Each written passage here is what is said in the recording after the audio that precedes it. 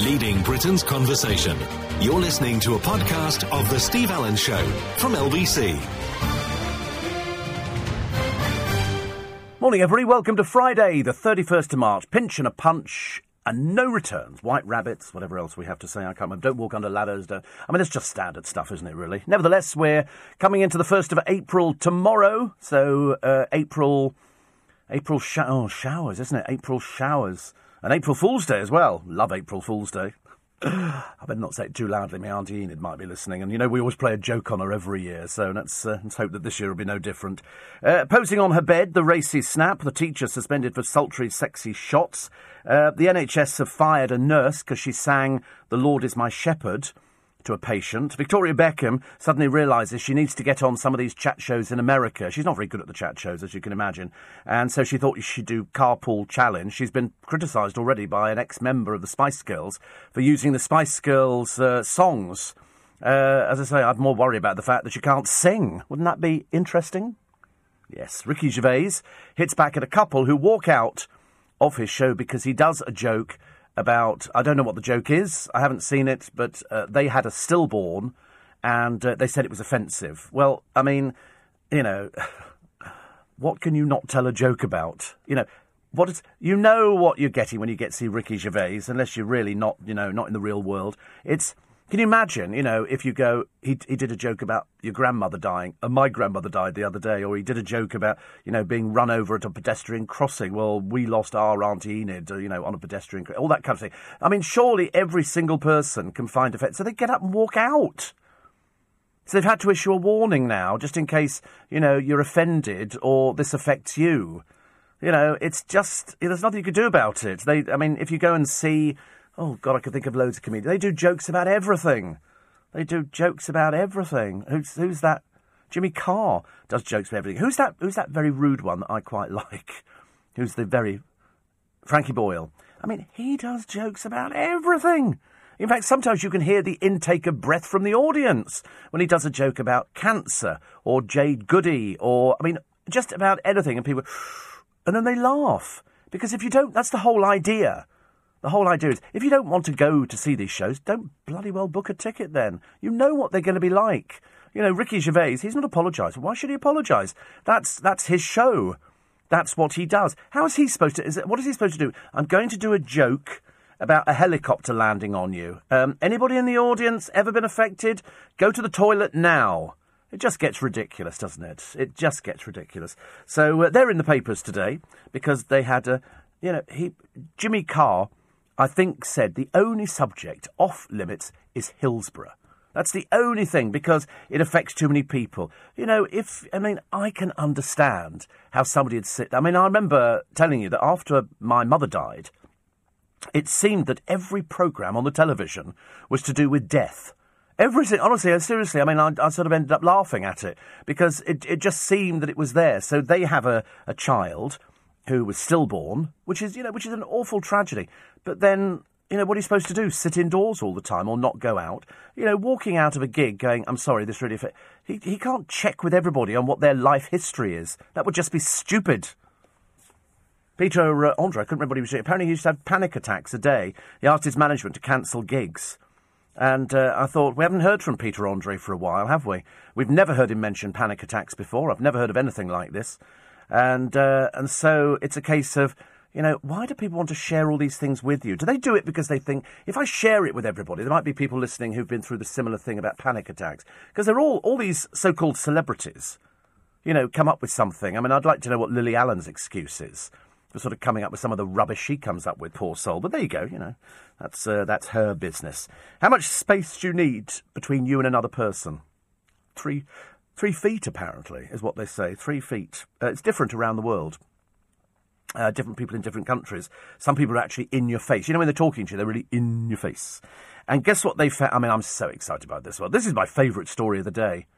You know, I mean, my favourite story beyond... Well, let's have a quick look through here. Victoria Beckham, Ricky Gervais, Miss George Michael's resting place, Katie Price, Jan Moore. No, this is definitely my favourite story. My favourite story, is the chariot from 500 BC that they found on a Yorkshire housing estate with 2 horses attached to it. How cool is that? A chariot! I mean, who'd have thought? I mean, I appreciate at the time chariots would have been the Uber of their day. They'd have been on every street corner. Chariot hire, sir? Yes, I could take you there. 2 groats, that'll be. I'd love to have been on a chariot. I've seen it. I watched the chariot race in, was it Ben-Hur? And that looked pretty dangerous. People died in it. Oh, God, it was dreadful stuff. But I do like the idea that they found something on a Yorkshire housing estate. Hey, see you. Oh, leaving that early today. Oh, well. And, no, it's quite early, isn't it, really? But, yeah. Anyway, so they found that. That was good. There's pictures in the papers. I'm very happy. I've yet to find out about the NHS nurse who was sacked for singing "The Lord is my shepherd" to a patient. I don't know. Does that really affect people? I mean, I don't know. The more I think about it, we're all offended, aren't we? I mean, comedians, says Tony, have the most difficult job these days. People are so touchy and hard to please. Exactly. You have to sort of, say, I'm sorry, is anybody going to be offended by this? I'm going to be doing a joke about biting your nails. People go, well, I don't want to do that. That's very, very offensive, biting nails or something like that, or, driving without your seatbelt on. Well, that's very irrespectful. Everybody's touchy these days, aren't they? We have turned into the mamby-pamby country I thought we were turning into, where people complain at the drop of a hat. I can't believe it. My milkman did not stack the milk bottles properly outside the doorstep, and when I stepped out, I trod on one. That kind of thing. Or people who deliberately trip over pavements. We're all becoming, we are becoming the mamby-pambies. Sorry, have you fallen off a ladder recently? Call this number now. They'll sort out some money for you. And that's what it comes down to, doesn't it? I still prefer the programmes on the telly where they sort of discover, people who've been cheating the benefits. Oh, I can't walk. But these are people who are on benefit for life. They don't bother checking them because I don't know why they don't check them. Some bloke said he couldn't walk. He couldn't even lift up a pencil. He needed 24-hour medical help. He was a lying little toe rag. He was fishing and everything.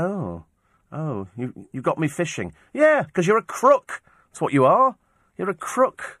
The key to happiness I've got for you as well today. I know you're going to be very thrilled about this. If you're lying there or sitting there or driving there and you're thinking, what would be the key to happiness? Do you know what it is? It's so simple. It doesn't mean buying yourself a nice car. It doesn't mean, anything at all. It just means having a nap in the afternoon. Having a nap in the afternoon. And that's all it is. A little nap in the afternoon. It's what they call a power nap. See, I do it in the morning. So when I get in, sometimes I'll check out on the internet. I'll sort of have a look at cars and things like that, debating whether or not to change the car. And then have a little nap. And generally speaking, by about 10:30 or 11:15, I'm up. Now, today being Friday, I will have my little power nap, because that's what I like. My flower pouches arrived. We're very excited. I've shared them with Paul Smith. He's got 3. I've got 3. And I've told him how to pack them. This is for the garden, for the summer. Because if we're going to have some nice weather, I want to make sure that we're really going to have some nice weather. So very excited about those which arrived today from a company near Blackpool. A little bit embarrassing. But they work out at like £1 each. You get 6 of them for $6.99, including postage and packing. It's not bad. Simon in Hampton says Jerry Sadowitz is so offensive he makes Frankie Boyle look like a children's entertainer. Well, I've met Jerry Sadowitz on numerous occasions because he's a magician. He's a very good card magician, widely acclaimed as being amongst the best. I think among his he's 55 now. I seriously want to put him down, and he's going to hate me for this, as being much older than that. Politically incorrect comedy is no genre to me. It's been ripped off by loads and loads of comics. 2007 voted the greatest stand-up comic. Also one of the best close-up magicians. He's just very clever. He writes lots of books, and he also published an open letter to reviewers asking them not to quote his material. He actively protects his intellectual property, removing clips of himself from YouTube and torrent sites within hours of their appearance. So there you go. But he's if you met him, you would think he'd be quite difficult. But in fact, once you start talking to somebody, if you're talking to them on the same level about something that you like and they like, then you've got the common bond there. I've never thought he was offensive. I mean, to be honest with you, I can understand why people would say Frankie Boyle would be offensive. But there again, you'd have to be an idiot if you go to a Frankie Boyle show and you don't know what he does. That's like, who was that other very rude comedian? He used to wear the flying helmet. And Roy Chubby Brown. I mean, he's just rude. It's just filth. Just filth. I mean, poor old Bernard Manning. He was just a racist. He was just a fat, overblown racist. And although, he actually denied it.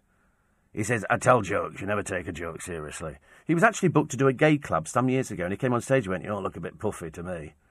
And you think, do you know where you are? Well, obviously he didn't, but he had a club as well. He featured on the Wheel Tappers and Shunters social club.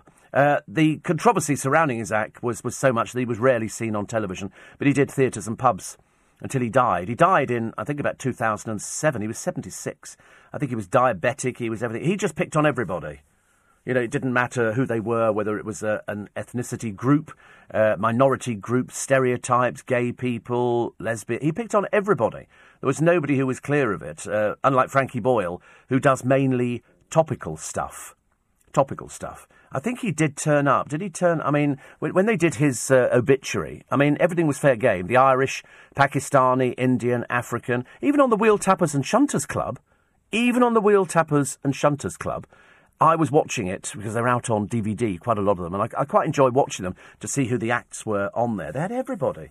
Absolutely. Julie Rogers featured on there, and there was Gene Pitney, not Chuck Berry, it was Bill Haley. They all featured in this little tiny... It was a set.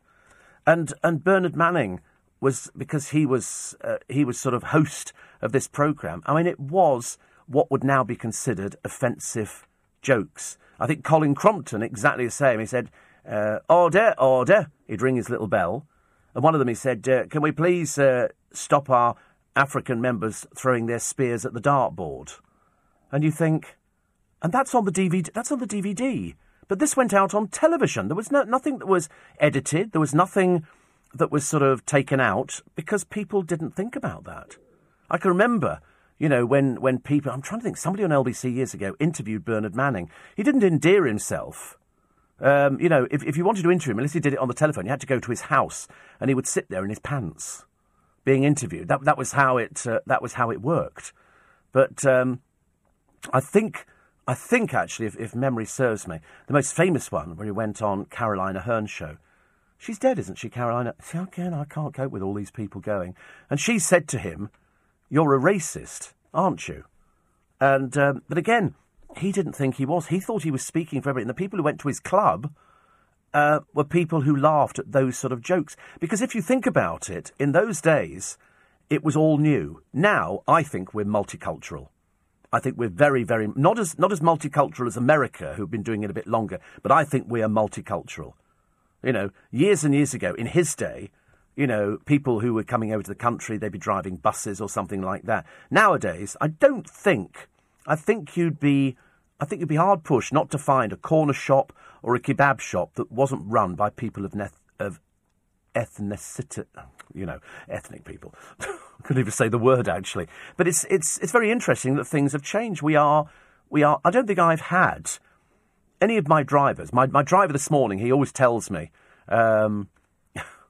He always tells me how many times he's picked me up. This morning it was 19 times. I said, we need to have a thing in the car that's got 20, and it flashes up. 20, you have picked up Steve Allen 20 times. And he works very hard. He lives up at Camden. He's got a wife and children, and he works long hours. His family come from Bangladesh. And we were talking about mobile phones today and things like that. We always have a good little chat about certain things. And he likes picking me up in the morning. And the good news is he's always early. He's always early, so I can always guarantee that he'll be outside when I'm ready to go. It's as simple as that. And so next time round it'll be the 20th time. But he goes home every so often to see the family, and he buys stuff over here and sends it back home again. He works hard. It's not easy to make a living in this day and age. You know, a lot of people have got 2 jobs. I should imagine most of the cleaners in this building have got probably 2 or even 3 jobs. You know, that's what people have to survive now. I was speaking to somebody the other day, and a mutual friend of ours is moving to Northampton. And I remember thinking, how far away is Northampton? Is it possible to commute from Northampton to London? And then you look at the train times, and actually it is possible to commute. It's a shorter train journey from Northampton to London than it is if I was driving in rush hour from London to Twickenham. It's amazing, isn't it, really? So there's nothing you can't do nowadays except moan. And we moan, moan, moan, moan, moan. In fact, somebody says here, I'm fed up of sad, pathetic viewers pretending to be offended by what they've seen on TV or heard on the radio. So they've got Ofcom on redial. Yes, I think they're very busy, Ofcom, very busy at the moment. No wonder telly and radio now is becoming soft. Too much censorship in this country. We've become mamby-pambies. Because there's always going to be somebody offended. Love Frankie Boyle and Roy Chubby Brown. I could tell you jokes about Roy Chubby Brown and stories, but again, it's not repeatable on the programme. Because now you have to preface everything. If you say something that somebody might find offensive, you have to go, it was a joke. You have to tell people it's a joke. You have to tell the stupid people it's a joke because they don't understand it's a joke. So you have to put subtitles up there. I'm terribly sorry. You know, this is for those people listening. Okay, this is Tits Like Coconuts. You know, if you say that on the radio and somebody's just tuned in, they get very offended. And you go, no, because you can also put out bread and milk and everything else for them. And so people go, oh, that's what he was saying. And you sort of think, why do we have to explain it to you? You're supposed to be technically an adult. But really, you know, most of the cast of Towie would kind of understand this. You know, people tell jokes about everything. You know, the British tell jokes about the Irish probably tell jokes about the British. You know, nobody tells jokes about Scottish people, though, do they? Even the Irish tell jokes about the Irish. Go to Vienna, and the Austrians tell jokes about the Burgenlanders because they're supposed to be simple. I think even the Americans tell jokes about certain ethnic group. Everybody tells a joke about somebody. All you've got to do is kind of turn the other cheek. You know, if you get too offended, as I say, then really you need to get out a little bit more. Just I'd mention that this morning because I'm feeling in such a good mood. Why? Because it's Friday and we found a Roman chariot on a Yorkshire council estate. I mean, I know all the blooming places. Could have understand it, you know, if we'd found it underneath a car park somewhere, but not on a council estate in Yorkshire, please. They don't call them council estates, they call them housing estates. Makes it sound a bit better. I'm sorry if you live on a council estate. Well, I'm not really, because, you know, it's obviously your own making, you quite like it there. But if you live on a housing estate, that's supposed to sound better. Does it sound better? Housing estate, council estate, housing. Because lots of people on council estates own their own properties. So they're probably doing a little bit better than you or I. You're listening to a podcast from LBC. Lovely. Gary says, tits like coconuts. They do. Also bread. But you have to point that out to people. It was a joke. It was a joke. You know, because otherwise somebody will write in and go, I think Steve Allen was being offensive, and I can tell you exactly the time that he was offensive. And you think to yourself, it's so sad, isn't it, really? Lots of Wheel Tappers and Shunters Social Club on YouTube, says Dean. Loving the last show of the week. I know, do you know, but the funny thing for me, I was thinking about this the other day, because I work a 6-day week, and more than happy to work a 6-day week. I love it, as you know. And so I get Friday off. So what I like to do is on Friday, I like to make sure I've got no interviews to do on a Friday. So that when I finish, I can be home by 8 o'clock. I can enjoy Friday. I can go out and do some shopping. I can have a little... I can do anything I want. I can probably go out and have Kentucky Fried Chicken if I choose so later. Or failing that, I go and have a kebab. I can do anything. And so I quite like that. And then I get all day Saturday as well. And I like that. Then I come into work on Sunday, then we do a bit of exercise, not a huge amount of exercise, and then I have a lazy Sunday. So I just enjoy it. And 2 days ago, I had a really, really good day. I was in work. I was sort of seeing people that I see. In fact, I walked out today, and one of the early producers was still here, walking out the building. As I was coming into the building, he was walking out. He should have gone hours ago.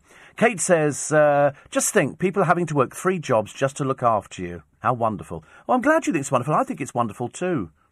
I think it's really wonderful. Thank you for sharing that as well. That's lovely, yes. They don't actually have to look after me. It's not a care home, Kate. Just like to explain it to you in case maybe you don't understand things like that. They're just here to clean the building, and they clean it from top to bottom because you probably don't know this, so I'll explain it to you, that there's over 1,000 of us in this building. Not at this precise moment. There's probably less than 100 in the building at the moment. But by later on today, there'll be about 1,000 people in here.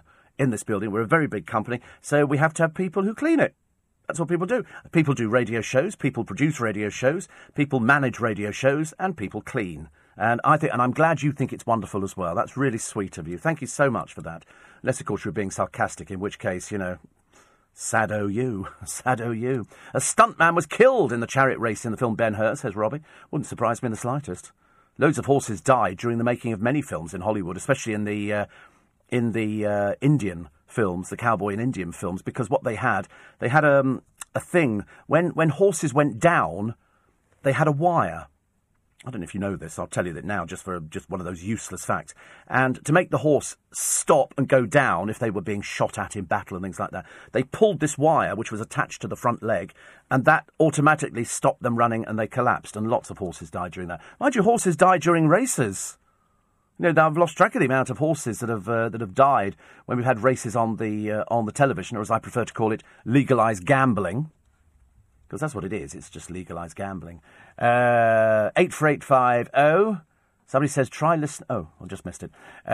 Says, you're always making jokes about that noble race, the Northumbrians, says William. We just let them wash over us. Yeah. But you can take the mickey out of everybody, can't you? Because you're in Newcastle. And what's that famous for? Fog on the Tyne's all mine, fog on the Tyne's all mine. You know, and Cheryl, way, oldest mother in living memory, 33. And Northumbrians. I mean, that's why they built a wall. That's why Hadrian popped this wall up there. There was a very good reason for it. Very good reason. But that's it, isn't it? Because I'm quite sure that all you Northumbrians, I'm quite sure that you all take the mickey out of us Southern Jessies. You know, you're always going, oh, you Southern Jessies down there. You've got everything, don't you think? Driving around in your flash cars and having things like, having sort of baths and having a wee in the bath without getting out to go to the toilet and that sort of stuff. That's considered posh, isn't it? Sliced bread. God, you don't know you're living.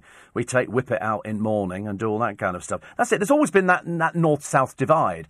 But I don't think it's ever been serious, has it? It's always been just a bit of a joke. Unless, of course, you're one of those really dreadfully, dreadfully dull people who takes everything terribly seriously. In which case, you probably moan about can you imagine somebody moaning about the driver on the brake of the bus? Stop, start, as we bounce along. And what sort of person would that be? What sort of person would that be? Mike says you're quite right. Bernard Manning was racist. I lived 5 minutes' drive from his club. I'm black, and for some strange reason, my brother decided to go into Bernard Manning's club with his mates one night 20 years ago. As he walked in, Bernard Manning spotted my brother and said, "Come in, my friend, just park your spear over there." As soon as he sees somebody he didn't like entering the club, he would include them. People who are non-white, gay or disabled would be his target. I know that gay people did go. Not many gay people went, but gay people did. And they were the sort of sad gay people. You do get sad gay people who sort of go there and, jokes told about gay people. I mean, you can tell jokes about everybody, can't you? People who are too tall, too thin, too fat, too short, too bald, too freckly, too ginger, too red, sticky out ears, big size feet, little size feet, also everything. Every single thing. There is nothing that you can't take the mickey out of somebody for nowadays. That's the way it goes. We're always like that. Otherwise, what we'd talk about? The weather. Kevin says, I've had customers complain about milk being left the wrong side of the door, milk too close to the door, even the wrong bottles. That note said, milkman, please don't leave Co-op bottles, only leave Unigate bottles. The lady over the road has the Co-op dairy, and she doesn't wash her bottles out. Hyacinth bucket does exist, he says, and being found on a Yorkshire housing estate, the question has to be, were the wheels there or was it up on bricks? This is the Chariot. He says, I can say that being a council tenant on an Essex council estate, I've got wheel locks on the car. I love the idea that we parked the Chariot and it's up on bricks now. Isn't that a great story? Don't you love that? Don't you love that? Oh, I think that's one of the nicest stories. I like a good story at the last day of the month. Lisa says, fabulous. Martin, Jeff, Steve and I are driving to Ypres for the weekend as we speak, just on the M25 to Folkestone. Isn't there a problem on the M25? I can't remember. Is there something going on? My driver was telling me this morning there was something happening. I can't remember. Might have been the M1 or the M3. I don't know. Listen, does it matter? It's Friday morning, for goodness sake. Let's enjoy ourselves, shall we? And Steve says, Noreen, hope you're well and the cardio appointment goes well as possible. I haven't actually booked it yet. I'm being a bit naughty. I'm afraid I'm being quite a bit naughty. I will try and get round to it today. We did see the Bootleg Beatles tonight. Gets better every time we see it. In fact, it's made us want to revisit Liverpool. And lots of love and hugs to Patsy and Trevor. Yeah, the Bootleg Beatles. A friend of mine looks after them. They're very good. What with them and the Counterfeit Stones and all the other groups, Fabber and things like that. They're great, aren't they? But the Bootleg Beatles, wonderful. Absolutely wonderful. If you've never seen any of these tribute groups, go. I promise you, they're a ton better than you ever thought possible. You're listening to a podcast from LBC. Morning, everybody. Nice to be company. 26 minutes to 5. Ricky Gervais hitting back at this, the dead baby gag row, as it's now called. Blasted by a bereaved couple who walked out of a gig over a dead baby's joke. Susie and Ryan Gormley, whose son Eli was stillborn, called the comic just wrong. Perhaps they'd never seen him before, I don't know. Susie said, what is the need? I know our emotions are raw, but why joke about a baby being dead? Ricky hit back over the gig in Belfast, saying, I see offence as the collateral damage of free speech. I hate the thought of ideas being modified because someone somewhere might not like them. Jokes about bad things don't have to be pro those bad things. So he's doing Sheffield on Monday, so if you've had a baby or you've lost a child, don't go, you'll be offended. Well, you won't, because we've told you about it. So if you go and you're offended, you've not heard this programme, but it's been in all the papers, so that's why. Bernard Manning performed in a time of social change when new boundaries were being formed. Great timing, and thought his material unacceptable today. His act grew in the unforgiving northern clubs where he had to play to the audience and make them laugh about things they found funny, says Andy. Yes, I mean, nowadays it would be seen as grossly offensive. It was grossly offensive when you watch it back. That's the embarrassing thing, isn't it? But then we used to have comedies about that. If you look at even Fawlty Towers, there was gross racism in there. To all sorts of people, to the Germans, to the black doctor in the hospital. There was all sorts of things going on. Irish people, there was everything going on. And it was of the time. Bernard Manning today wouldn't have survived 5 minutes. You couldn't have used him anywhere because all of his material was aimed at, people of ethnicity and people of different sexuality. Although, to be honest with you, it didn't look like he ever slept with women to me. And what man sits there in your sitting room wearing your pants, in front of journalists? Somebody very odd, that's who. Today, I can mention that the Mary Ward Players are presenting one of their legendary musical shows. They do this all the time. It's at the Mary Ward Centre, which is in Queen Square, London WC1. It starts at 3 o'clock tomorrow, and so it's a musical show. So if you fancy that, you're in town. It's only £3. Only £3 on the door. Go on, push the boat out. So Saturday, 1st of April, tomorrow, 3 p.m, the Mary Ward Centre, Queen Square, London, WC1. And that's from Norman in Bermondsey. They were talking about Victoria Beckham, showing her sort of humorous side. This is put out by her agent. She wouldn't put this out because they have to say, listen, you have to try and appear on the show. They might gunge you or something like that. OK, that proves that you've got a personality and a sense of humour. No, it doesn't. It proves you're just desperate for publicity. That's all it proves. It doesn't prove anything at all to me. They say Justin Bieber, Adele and Elton John have already taken part ages ago, darling. Ages ago. She was sort of long way down the line. And so she's smiling here. Unfortunately, because she's now 42,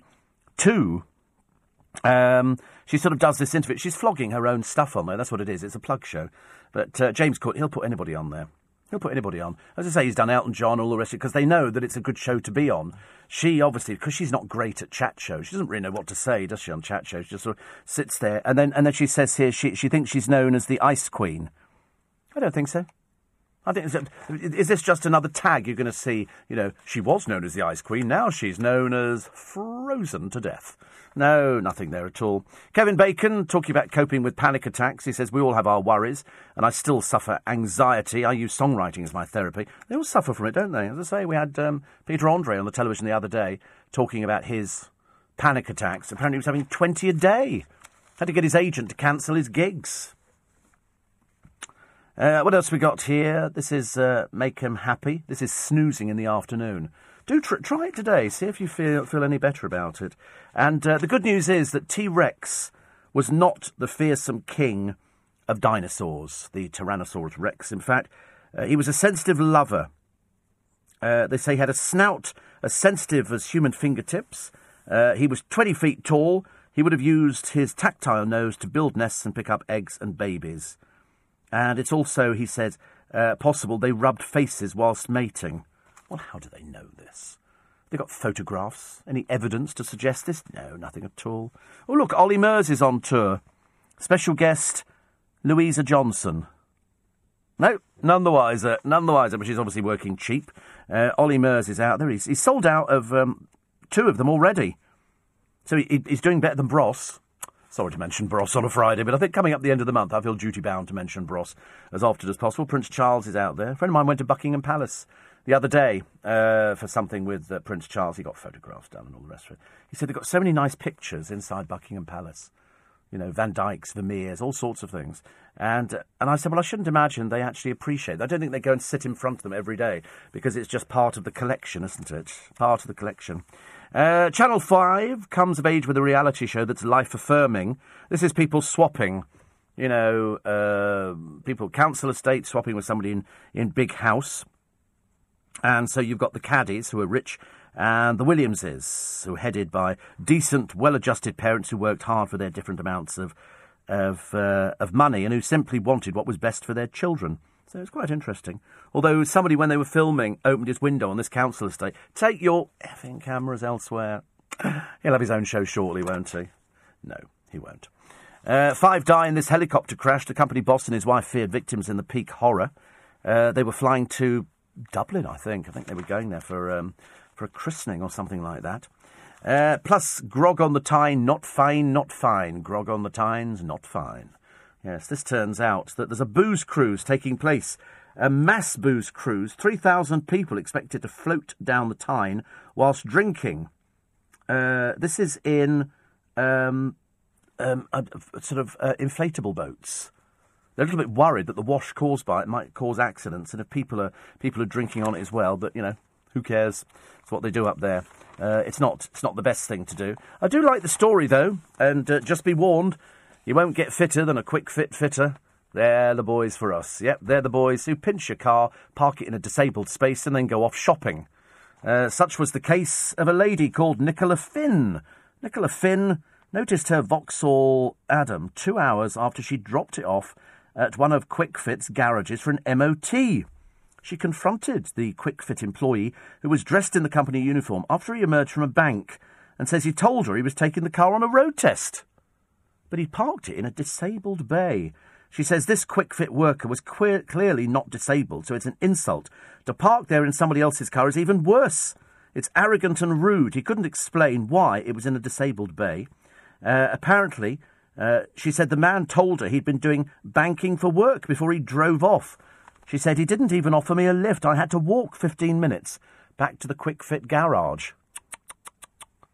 I was absolutely fuming. They tried to offer me the MOT at a reduced price, but I refused to pay a penny. The car had its MOT in a hometown of Boreham Wood in Hertfordshire. The engineer was in the high street when she saw the Vauxhall in a clearly marked disabled bay. So she took a picture.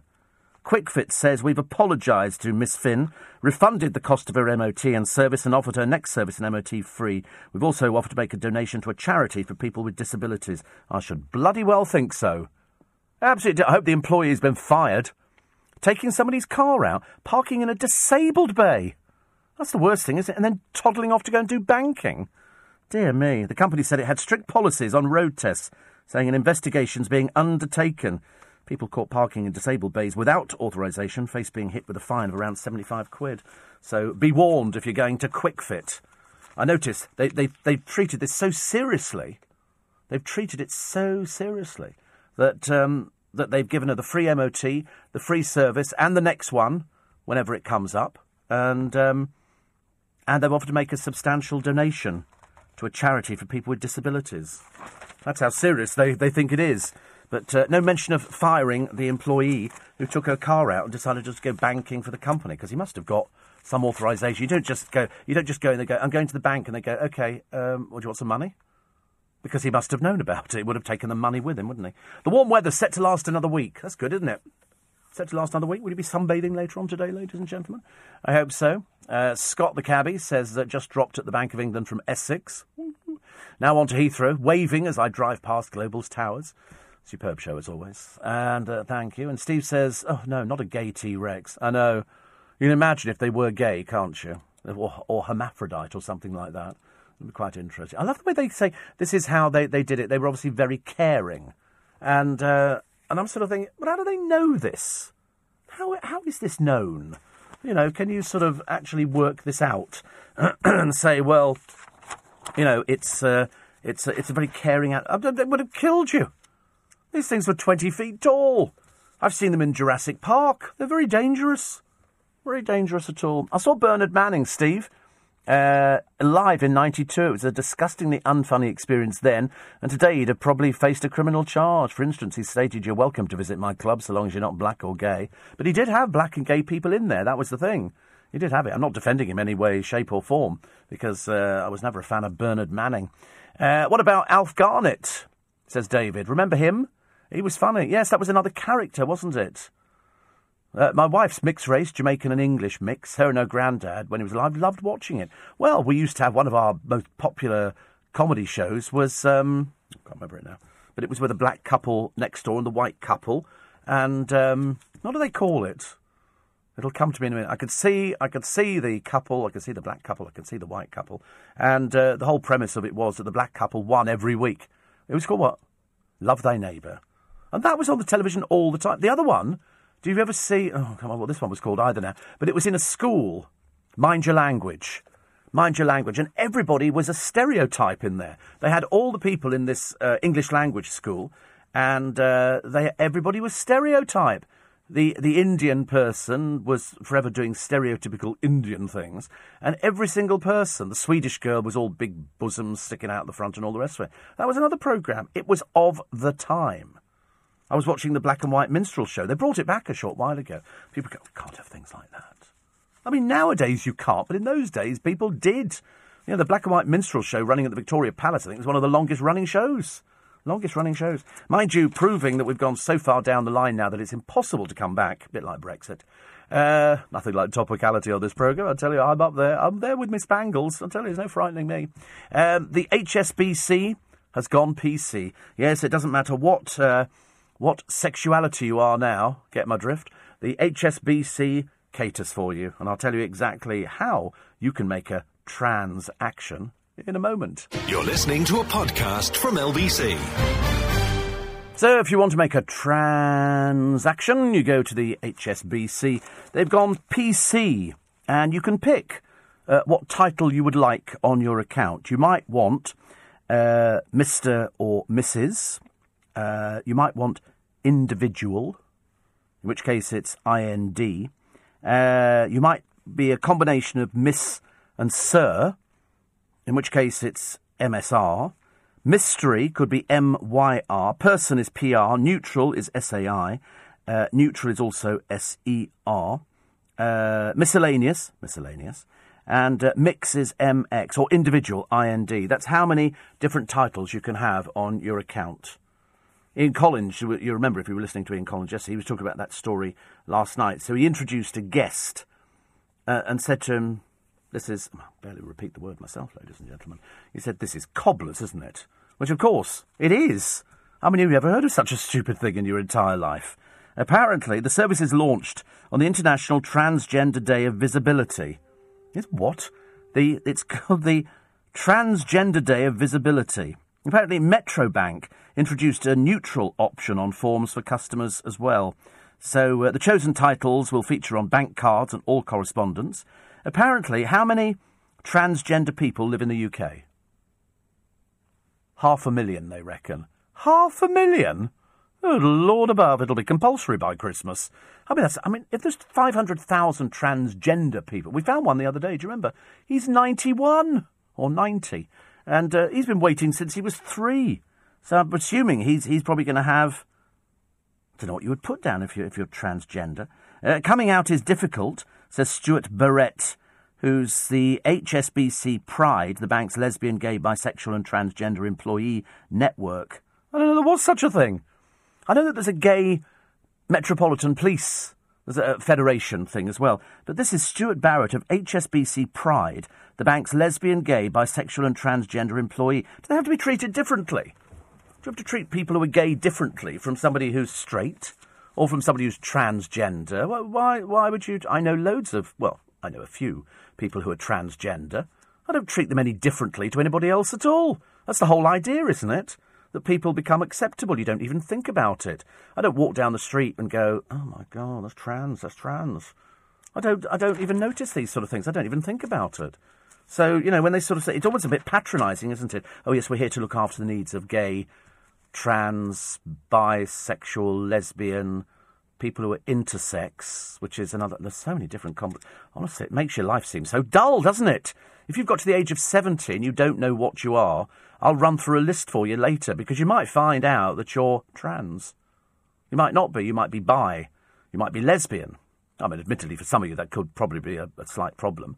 But it's everywhere, isn't it? It's like whenever you get people on the... And it was always on Big Brother. There'd always be somebody who was trans. You think...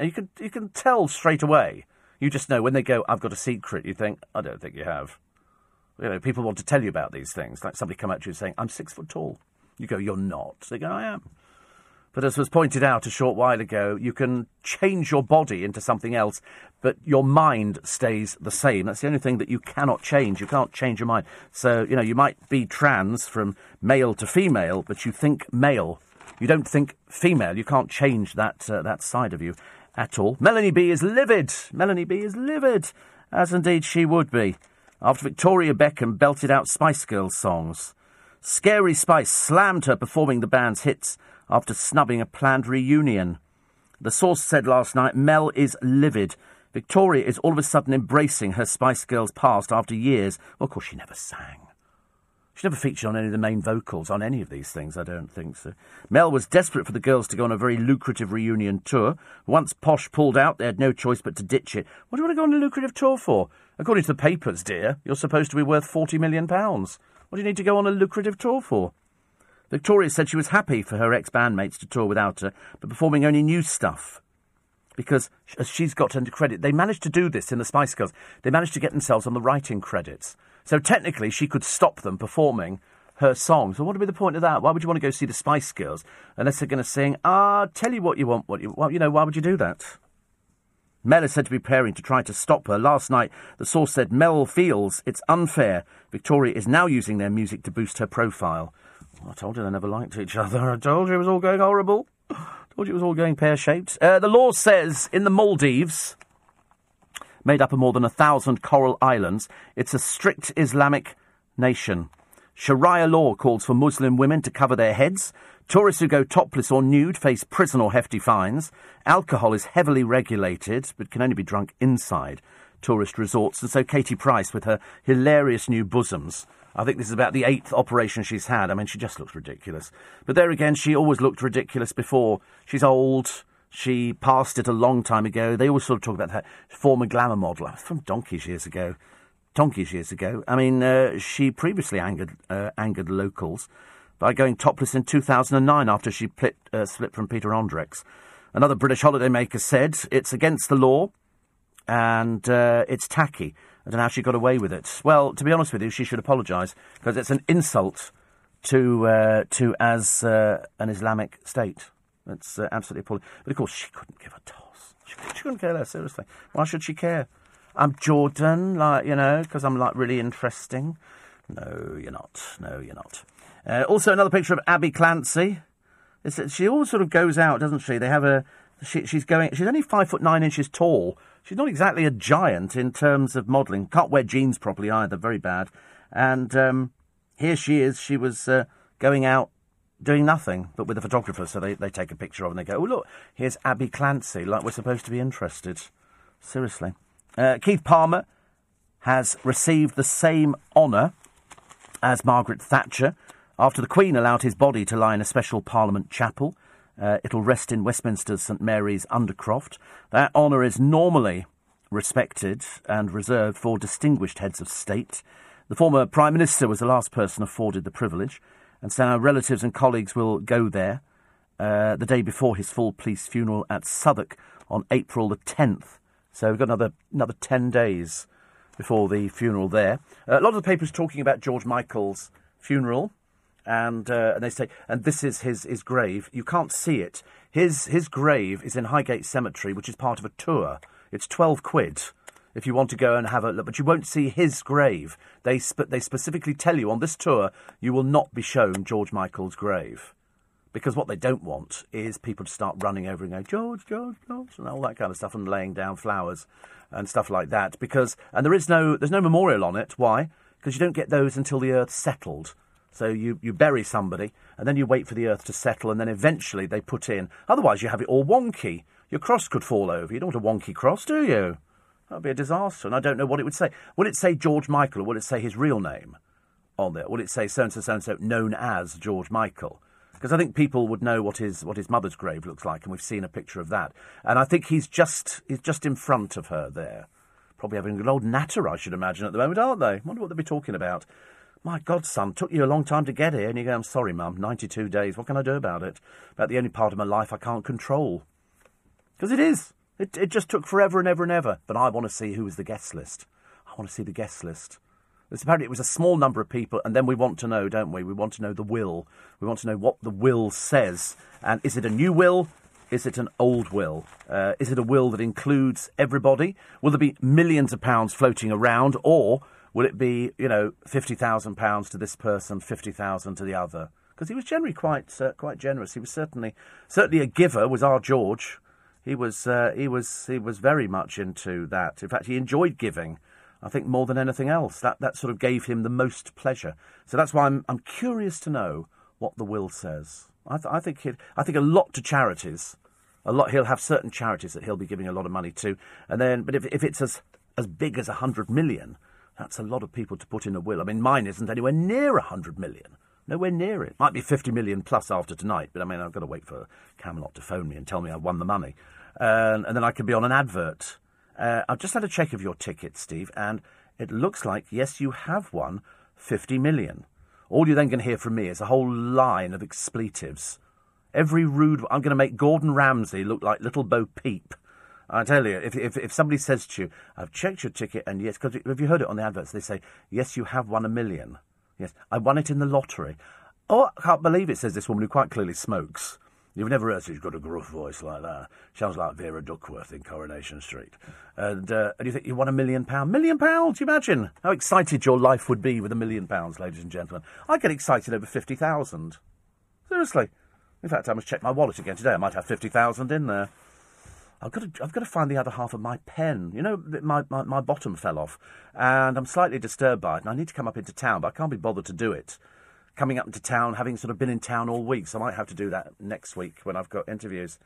Can you imagine? Oh, Steve, I'm just checking my ticket. Yeah. Oh, Steve, you've won £13.50, and you've got a chance to go in for £1 million. I'm so excited. Yeah. I quite like the idea, actually. It's, when you phone them up, you go, I think, because I do it on the internet, and it says on there, if you've won like a lot of money. And the most I ever won was £4,000. I got excited over £4,000. Isn't that funny? The things we get excited over nowadays. Little thing like £4,000. I was jumping up and down going, £4,000! Anyway, coming up very shortly, the news at 5 o'clock this morning. It's the last day of the month. It's your opportunity to sort of... I don't know why I did at the beginning of the show, pinch and a punch for the first day of the month, because we've got to wait till tomorrow for that, haven't we? I've just realised. But there's nothing like doing it in advance. The NHS, who sacked the nurse who sang The Lord is My Shepherd. Lonely people hit harder by the common cold. So in other words, if you're a lonely person, you get colds more often than other people. Jane Birkin has got a bag named after her by one of the big bag companies. It's so big, this bag, she can't even carry it now. Victoria Beckham is supposed to have a collection of handbags worth £1.5 million. Pfft, pretentious rubbish. The school that asked pupils, can you bring your own toilet rolls? Because we can't afford to supply toilet rolls. All of that, and Katie Price blasted for sexing up her daughter, aged 9. You're listening to a podcast from LBC. Morning, everybody. Nice to be company. Friday, 31st of March. I made it wrong. I just realised I was wrong at the beginning of the programme. Because I did pinch and a punch first day of the month, and of course it's not. It's last day of the month. So I'm changing it. I've decided to change it. So let's not do first day of the month. Let's be completely different and go pinch and a punch for the last day of the month. What difference does it make? An April Fool's Day tomorrow. I don't know what was... Oh, I don't know. Oh, you know what you're going to have to do tomorrow, don't you? It's such a shame I'm not on air. Because you have to go through the newspapers to find the April Fools. They always do them. There'll be a few items in the paper about, the first rocket has already landed on Mars and somebody's opened up a McDonald's or something stupid. It'll be something like that. But you have to check the papers tomorrow. And then the easiest thing to do, I always think, is to listen to LBC, because people will be telling you exactly what the April Fools are in the newspapers. And I bet even then they'll miss a few of them. Isn't it funny? Over the years, we've had some really odd April Fools on the television. What was one of them? Spaghetti Harvest. Do you remember the Spaghetti Harvest, which I thought was quite good? I can't remember some of the other big April Fools that they did on the television. I'm still waiting for them to drag out the Loch Ness Monster, and actually have this enormous creature that they say, we finally proved it. There you go. That's given somebody from the papers. What a brilliant idea. Let's get one of those inflatable bouncy castles. But what we'll do is we'll sort of paint it brown and cover it in sort of like seaweed, and we'll pretend it's been dragged up on the shore. I mean, that could be... I think that's a brilliant one, actually. I wish I'd not given it to them for free. I think it's quite a good one. The Loch Ness Monster comes back from the deep. Steve, those Spice Girls should be given a reality check. They were hardly the second coming of the Beatles. They were a little girl group with a fan base of mainly 7-year-olds. I wish they just enjoyed their money and stopped whining and wittering. I don't know. Listen, it's the same with everything nowadays. I promise you, if I sat down with any of the Spice Girls and we sort of chatted about it, people would probably be all nice about it. But individually, people say things. And sometimes they might regret it. When you think they were all together and then Jerry just disappears off, she was supposedly the feisty one in the group. She turned out to be the bore of the group, which is a shame, really. The most successful one was the one who didn't contribute as much to the Spice Girls as the other. And by contribute, I mean they didn't give her any lead vocals or anything else. She was just there in the background, sort of willowy, dancing away, sort of kind of thing, Mama, we love you, and all that kind of stuff. And that's why it was interesting, because there was no girl power. They were a group that was controlled by men who were running their career, and there are still men running their career. None of this girl power stuff never existed. They were put together by men. Their career was managed by men. They got themselves onto the writing credits. I don't know how that happened, but it effectively means that any one of them can veto the songs being used. So when the Spice Girls came back, they recorded a brand new song, which actually was really good. I thought it was a really good song, actually. I liked it. And so that's why. So now Victoria's used it, because that's her linchpin. But, before you know where you are, she'll be the lead singer of the Spice Girls again. But people do whine and witter, because that's what we do. Where there's money concerned and where there is publicity concerned, I wouldn't mind, but, Scary Spice, she's earned a bit of money. She's got some money in the bank. Why would you ever complain about anything? So Victoria wants to go on carpool karaoke and sing some Spice Girl things. I mean, she was never a great singer. I think we know that. And she'd be the first person to admit that she's not a great singer. She's doing this for publicity. It's got nothing to do with promoting the Spice Girls. What else could she sing? She doesn't know anything else. She can only sing the Spice Girls song. So that's the way I see it. And I'm very, very rarely wrong in these things. They've all got their money. They're all very successful. They're all very popular. It's just that probably collectively they've done it. Even the Beatles went their separate ways. Paul McCartney is still touring. And I'm quite sure that George Harrison, had he lived, would still be, campaigning and still playing and living in that super house, which I think is called Friars Park. The only house I've ever heard of with an underground lake. I mean, he left a lot of money. But they lead very private lives. Very private lives. George's widow and his son, very private. You don't see them out and about. They don't feel the need to do it. It's only the average people who feel the need to go out and sort of constantly push themselves. People from reality shows are sort of, the dingbats of this current generation. They've got no discernible talent. They just turn up, either flash their boobs or have sex with each other, and this apparently is called celebrityism. How it works, I've got no idea, because, I'll be glad when it all finishes. I really will. I'll be very, very glad when eventually... the latest thing is they've signed that vicar from Gogglebox or Googlebox or whatever it is to appear on the celebrity baking thing with John Turode and the other bloke. And you think, who is she? She's just a vicar. Just a vicar on a programme, and now she's a celebrity. Like Scarlett Moffat is a celebrity. Well, if it lasts a year, I'll be blooming well surprised, because eventually these people get found out and they suddenly realise that they can't actually do anything. There's nothing that they can do. You don't see Peter Andre fronting his own programme on the television, do you? Because he can't do it. He cannot do it. It's always embarrassing when these people sort of crawl out of the woodwork and they go, I think I'd like to do this. That's why you don't see Spencer Matthews fronting any programme, because he can't do it.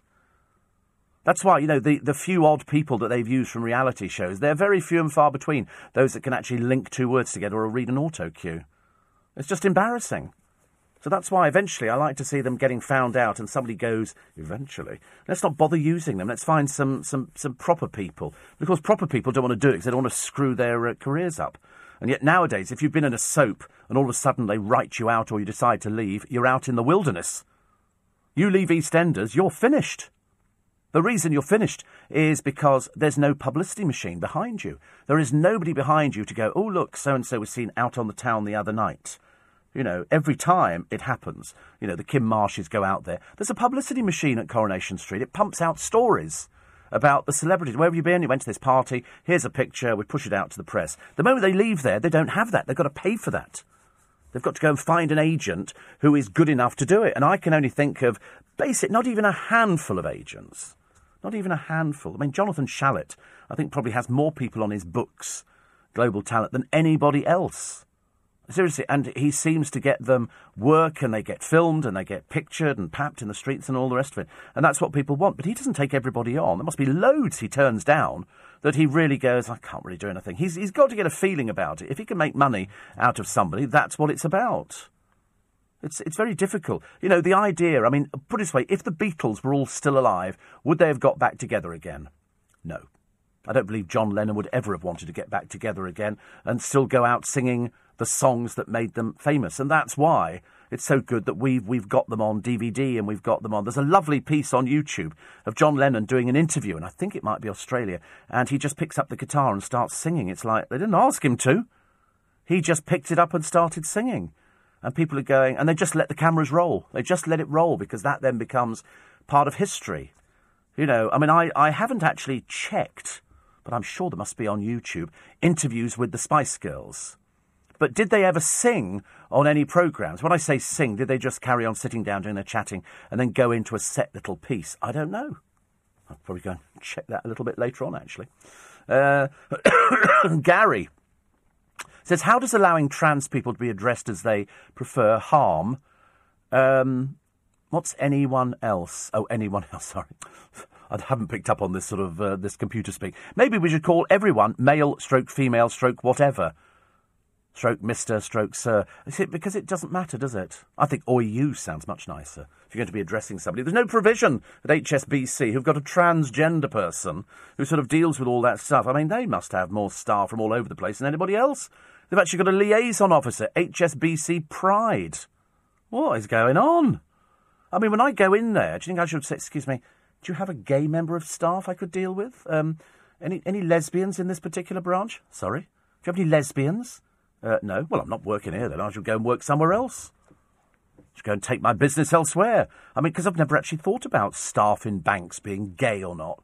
Never crossed my mind. I shall start looking I'm going to start using the HSBC. I'm going to start having a good old look and finding out exactly who's serving behind the counter. I don't bank with HSBC. But I just quite like the idea of finding out. I mean, should they have badges on? By the way, I'm transgender. Ask me. You know, that'd be nice, isn't it? I'm gay. Oh, well, you could find those ones easily. You know, especially if they all look like Bobby Cole Norris. Meet Mr. Bigger. Mr. Bigger is around. This is men's bodies that have changed over the years. Men are now bigger, apparently, than they were all those years ago. And of course they are, because we've got fast food. You know, we've got fast food.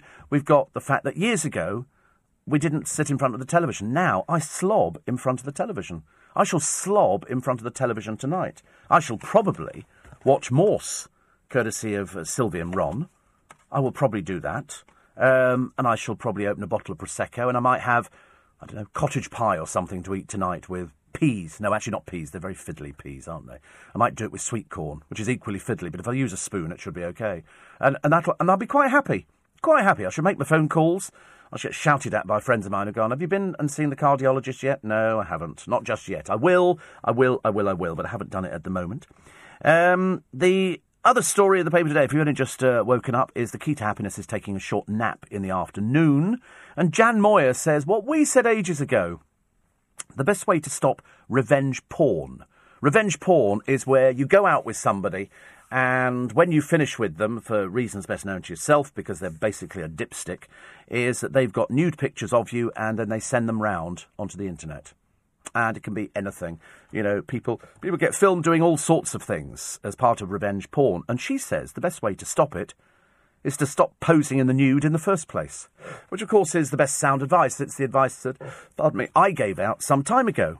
You know, if you don't want to see pictures of yourself on the internet start naked, don't take pictures of yourself start naked, OK? You know, bad enough having dipsticks in reality shows. And there is a site, I won't tell you what it is because it gives it credibility, but it's got lots of male performers throughout the world exhibiting themselves on the internet and then complaining about it. Sam Callahan was another one, some old has-been from a singing show, who disported himself on the internet in a variety of poses. They've all done it. Lee Ryan's done it. Everybody. In fact, at one time it became like a badge of honour. How many more nude, average, D-list celebrities can you find? You know, these people, and you think to yourself, shouldn't you maybe try and find a job? Do something. No, Lee Ryan's in EastEnders. What if anybody's going to say to him in EastEnders, you're Lee Ryan! You were in Blue! But apparently they don't recognise him at all. Perhaps they're a bit cocooned. It's all very odd, isn't it? Anyway, I'm sure we will unravel the mystery of celebrityism and people who want to desperately take their clothes off and show themselves to... Why?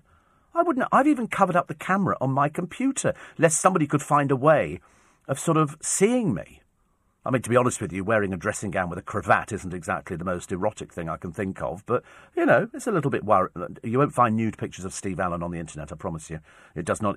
Steve Allen doesn't even possess nude pictures of Steve Allen. That would be... The Mark Zuckerberg, who runs Facebook... Yeah, he covers his web... See, I'm obviously in good company. Cover your webcams up. They might find some way of seeing into your place. Horrible, horrible. You're listening to a podcast from LBC.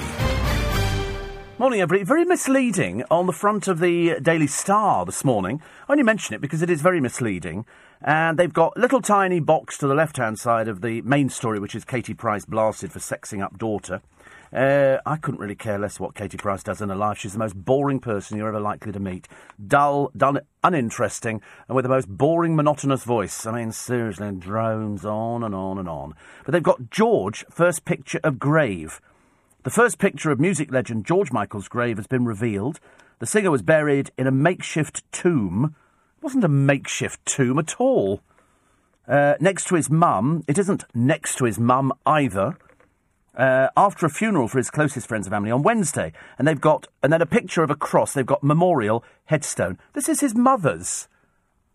And they don't have a picture of the grave because it's surrounded by corrugated iron. And it's in a part of the cemetery which is only accessible on a tour, which costs £12, because it's a private bit of the cemetery up at Highgate. And also, they specifically say to you, it's no good paying £12 because we're not going to be showing you George Michael's grave. It's as simple as that. So this is a lie from start to finish. There is no first picture of the grave. All they've got is the same picture everybody else has got of a piece of corrugated iron around a grave. But the memorial is his mother's. As anybody will tell you, if you've got half a brain cell, which they quite clearly don't have for this particular story, they've actually got, you have to wait for the ground to settle. You can bury somebody, and then the ground settles, and it takes a little while. Then you fill in over the top, and then you can put the memorial in. But it takes months to get the memorial in. They don't put them in straight away.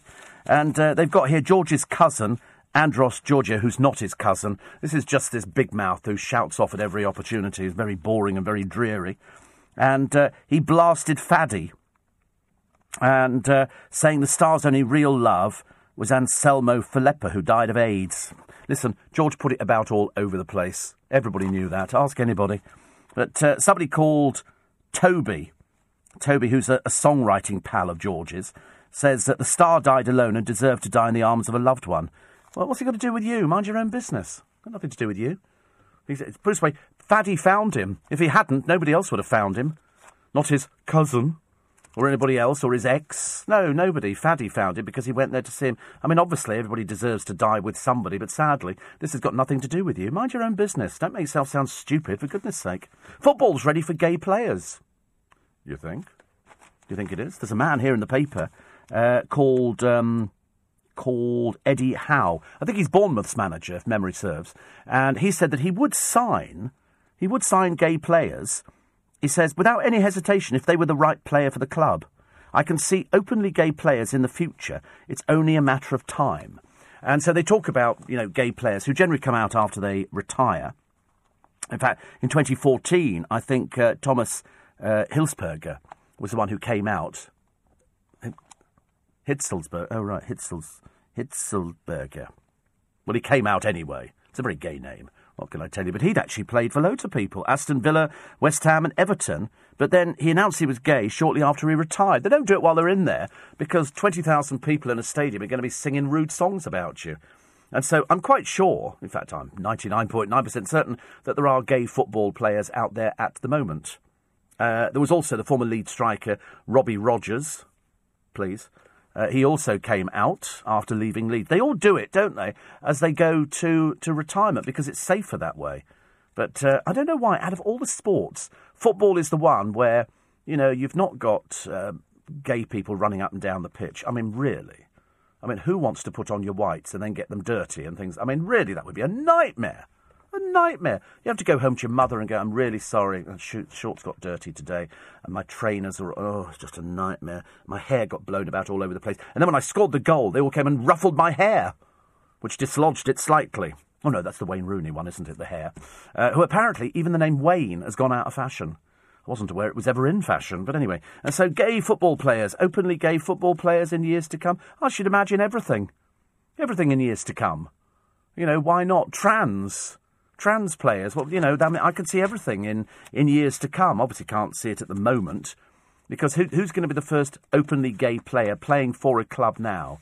Who's going to want to sit in the baths? Come on. It's not going to happen, is it? Because, you know, footballers are supposed to be super butch.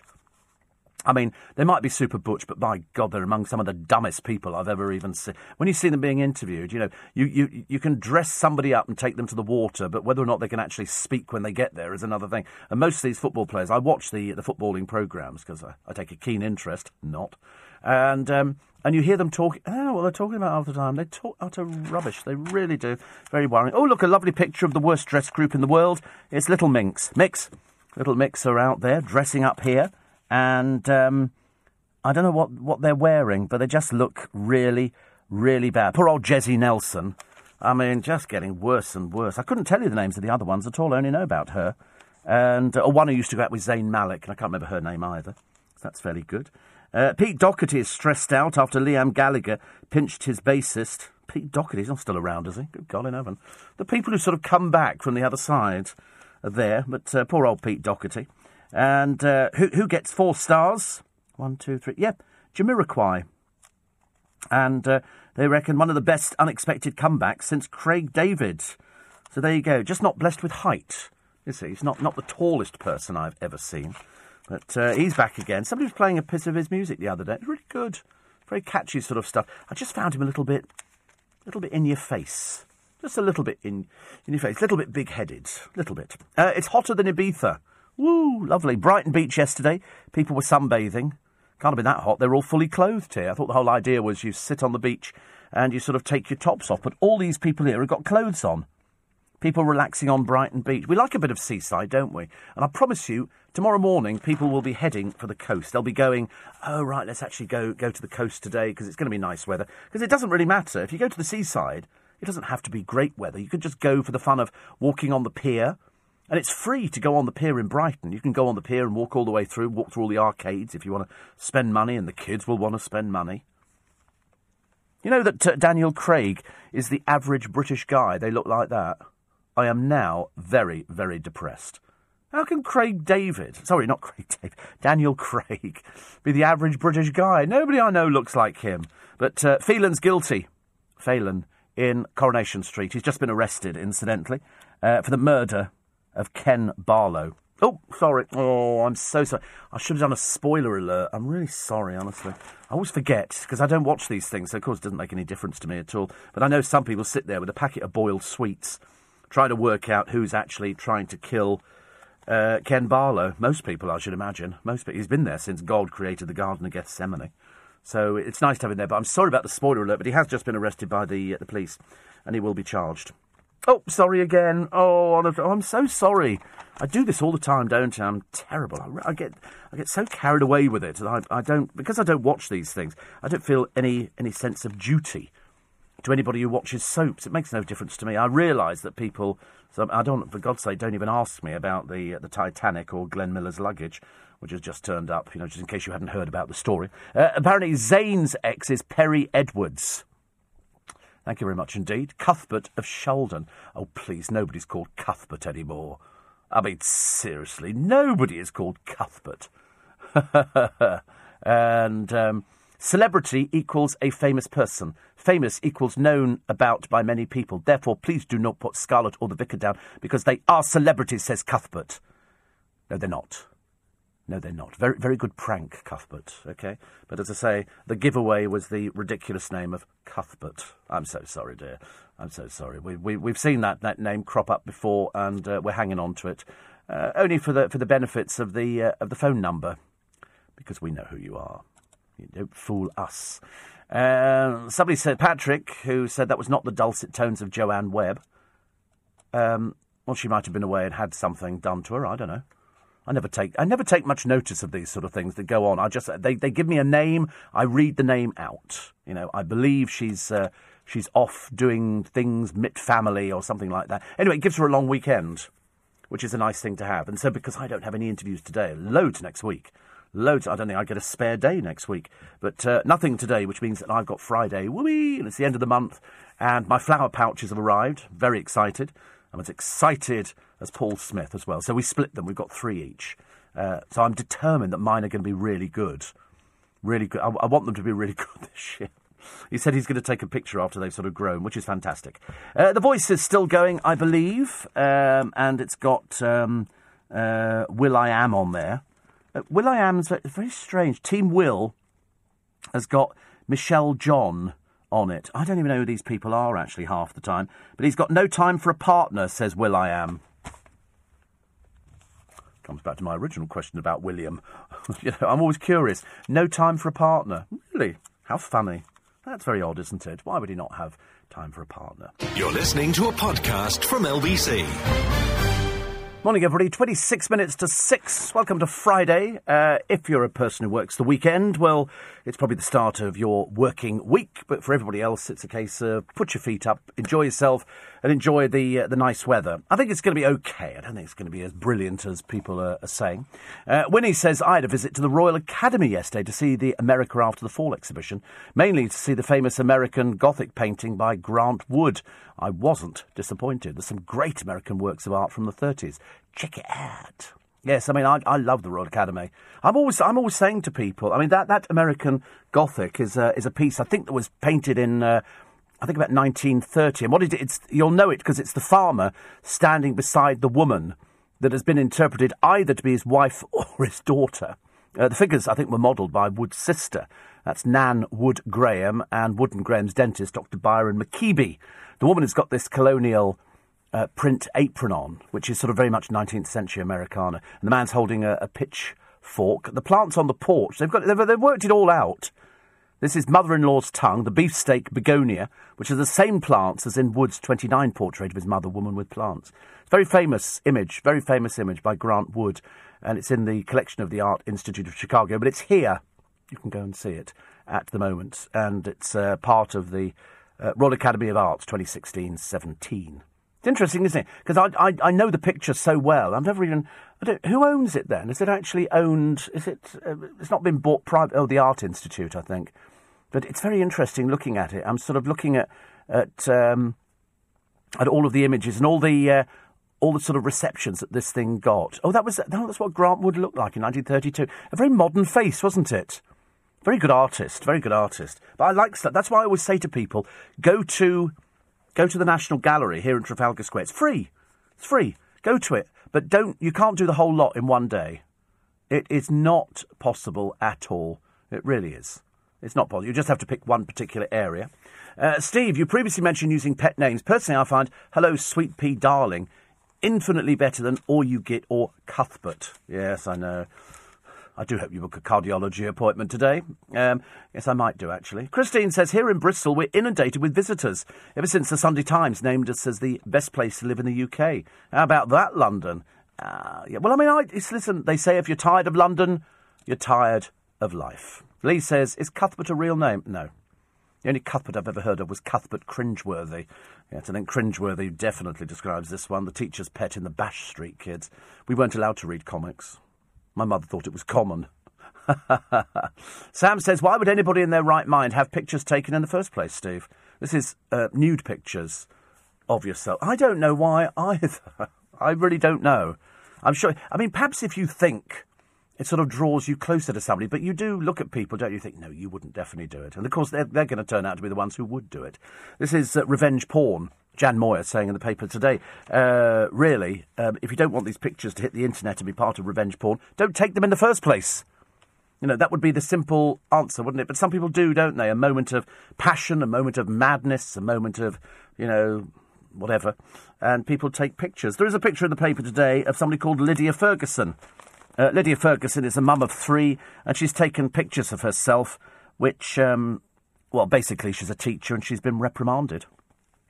And she's wearing a short white play suit. She's been suspended while an investigation takes place, was back on social media defending herself.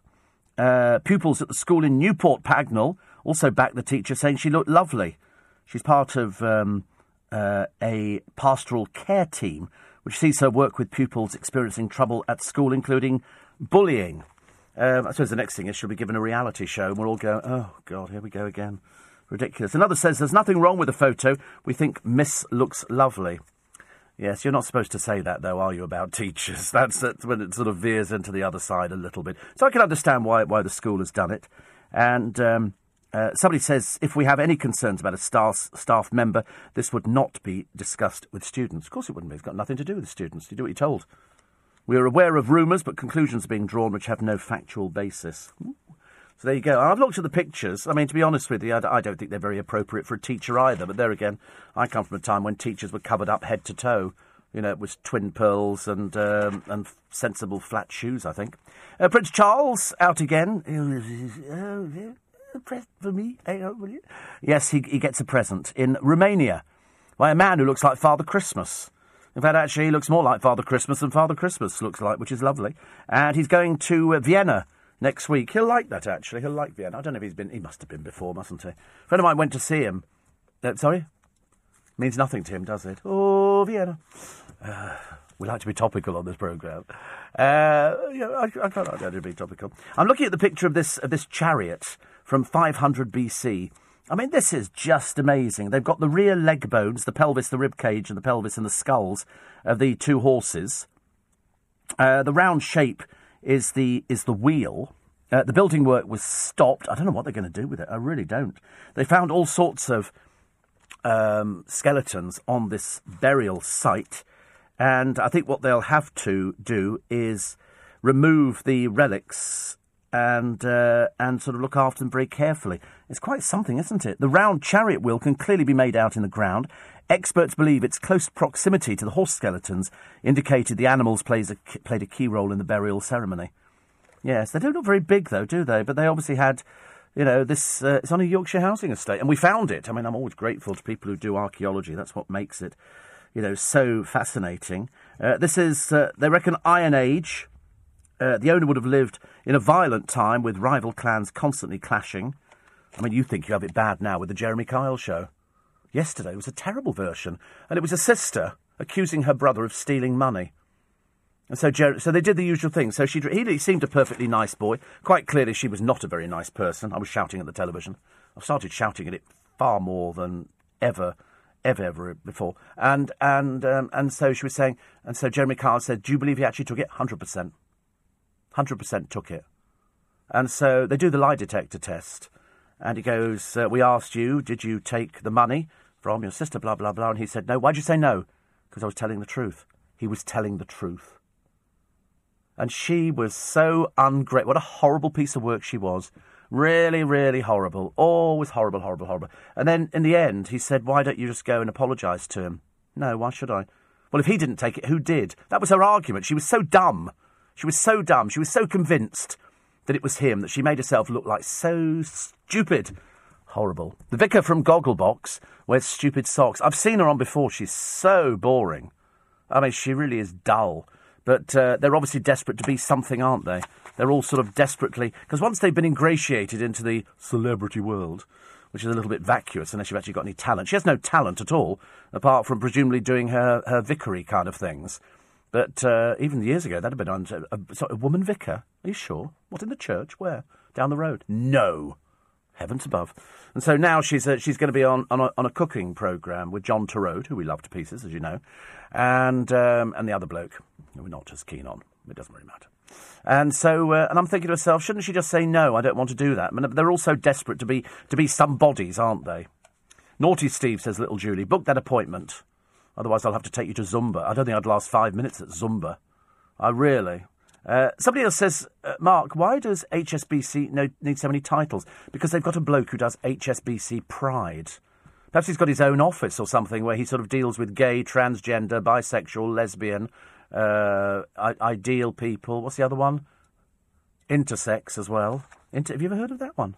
I hadn't heard of that till the other week. I thought they said, oh, somebody intersex. I said, well, surely we're all intersex. I mean, I'm not, obviously. A cup of tea and a small Small biscuit, I think, would keep me fairly happy for most of the night time. Anything else is just far too boring and dull.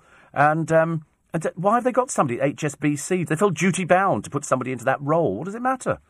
What does it matter? Very shortly we can have straight people complaining. Excuse me, why are the gays getting all the coverage? Can we have some coverage for straight people, please? Obviously not. So, Mark, I don't know. I mean, it says if somebody doesn't identify with the usual options, leave it blank. I know. I couldn't, to be honest with you, I couldn't care less. Robbie says it was Stock Aitken Waterman put the Spice Girls together. I don't think it was. I don't think it was at all. I'm pretty certain, actually. I'll find out. I have to check these things, actually, because I can never remember. I don't think it was. I'd have remembered that. I'd have remembered. I can't remember. In fact, it's such a long time ago now. It's so many years ago, I can't remember exactly when the whole thing came to... I just know that they lived in a house and they rehearsed their little songs and then they were thrown into an unsuspecting world. And they came up, the men, with all this girl power and all this kind of stuff, and they found a feisty singer to front it and then 3 other people, and they all had their roles, didn't they? One was Scary, one was Baby, because she works here in the building and I see her. Still looks the same, she doesn't look any different at all. And then there was Sporty, because she always did the kicks and wore the tracksuits, so everybody went, oh, she must be gay. And then there was Victoria Beckham, and they called her Posh. And the only reason she was posh is because apparently she went to school in a second-hand Rolls-Royce driven by her dad, and that was why they called her Posh. But she's not posh at all. I think she came from Hertfordshire. It wasn't Stock Aitken Waterman. No, it was Bob and Chris Herbert. I thought it was. I thought it was the Herberts. They actually put them together. So definitely, Robbie, you must check your facts. In fact, I don't think Stock Aitken Waterman came into it at all. They were too busy doing their PWL stuff or whatever it was, and then they got introduced to Simon Fuller, and Simon Fuller is the mastermind. Simon Fuller is God, and I think he still looks after Victoria Beckham.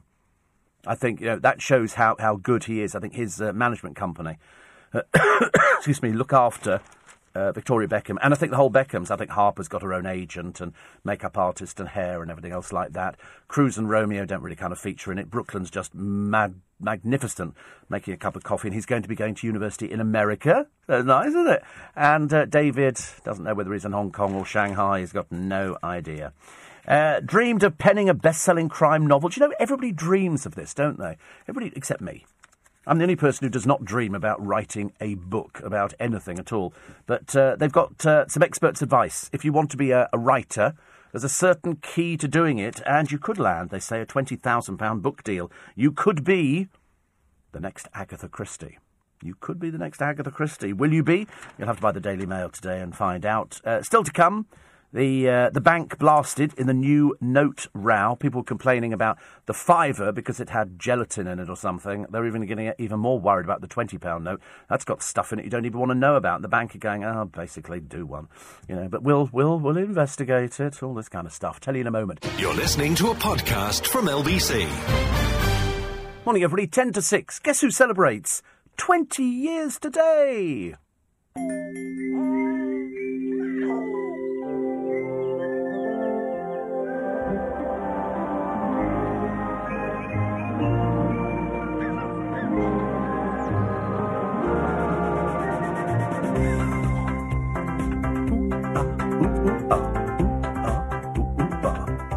We go. Yep, Teletubbies. 20 years old today. Who'd have thought it? Who would have thought it? I thought the music was the catchiest ever. The programme I thought was rubbish. I seriously, Tinky Winky, La La, Po, who came with another story. And then there was another one. There was one who had a handbag, but not always a handbag, because in the opening credits, I don't think Tinky Winky had a handbag, and people were saying, slightly odd, isn't it? But kids loved it, until we realised that these things must have been enormous. There were people in them.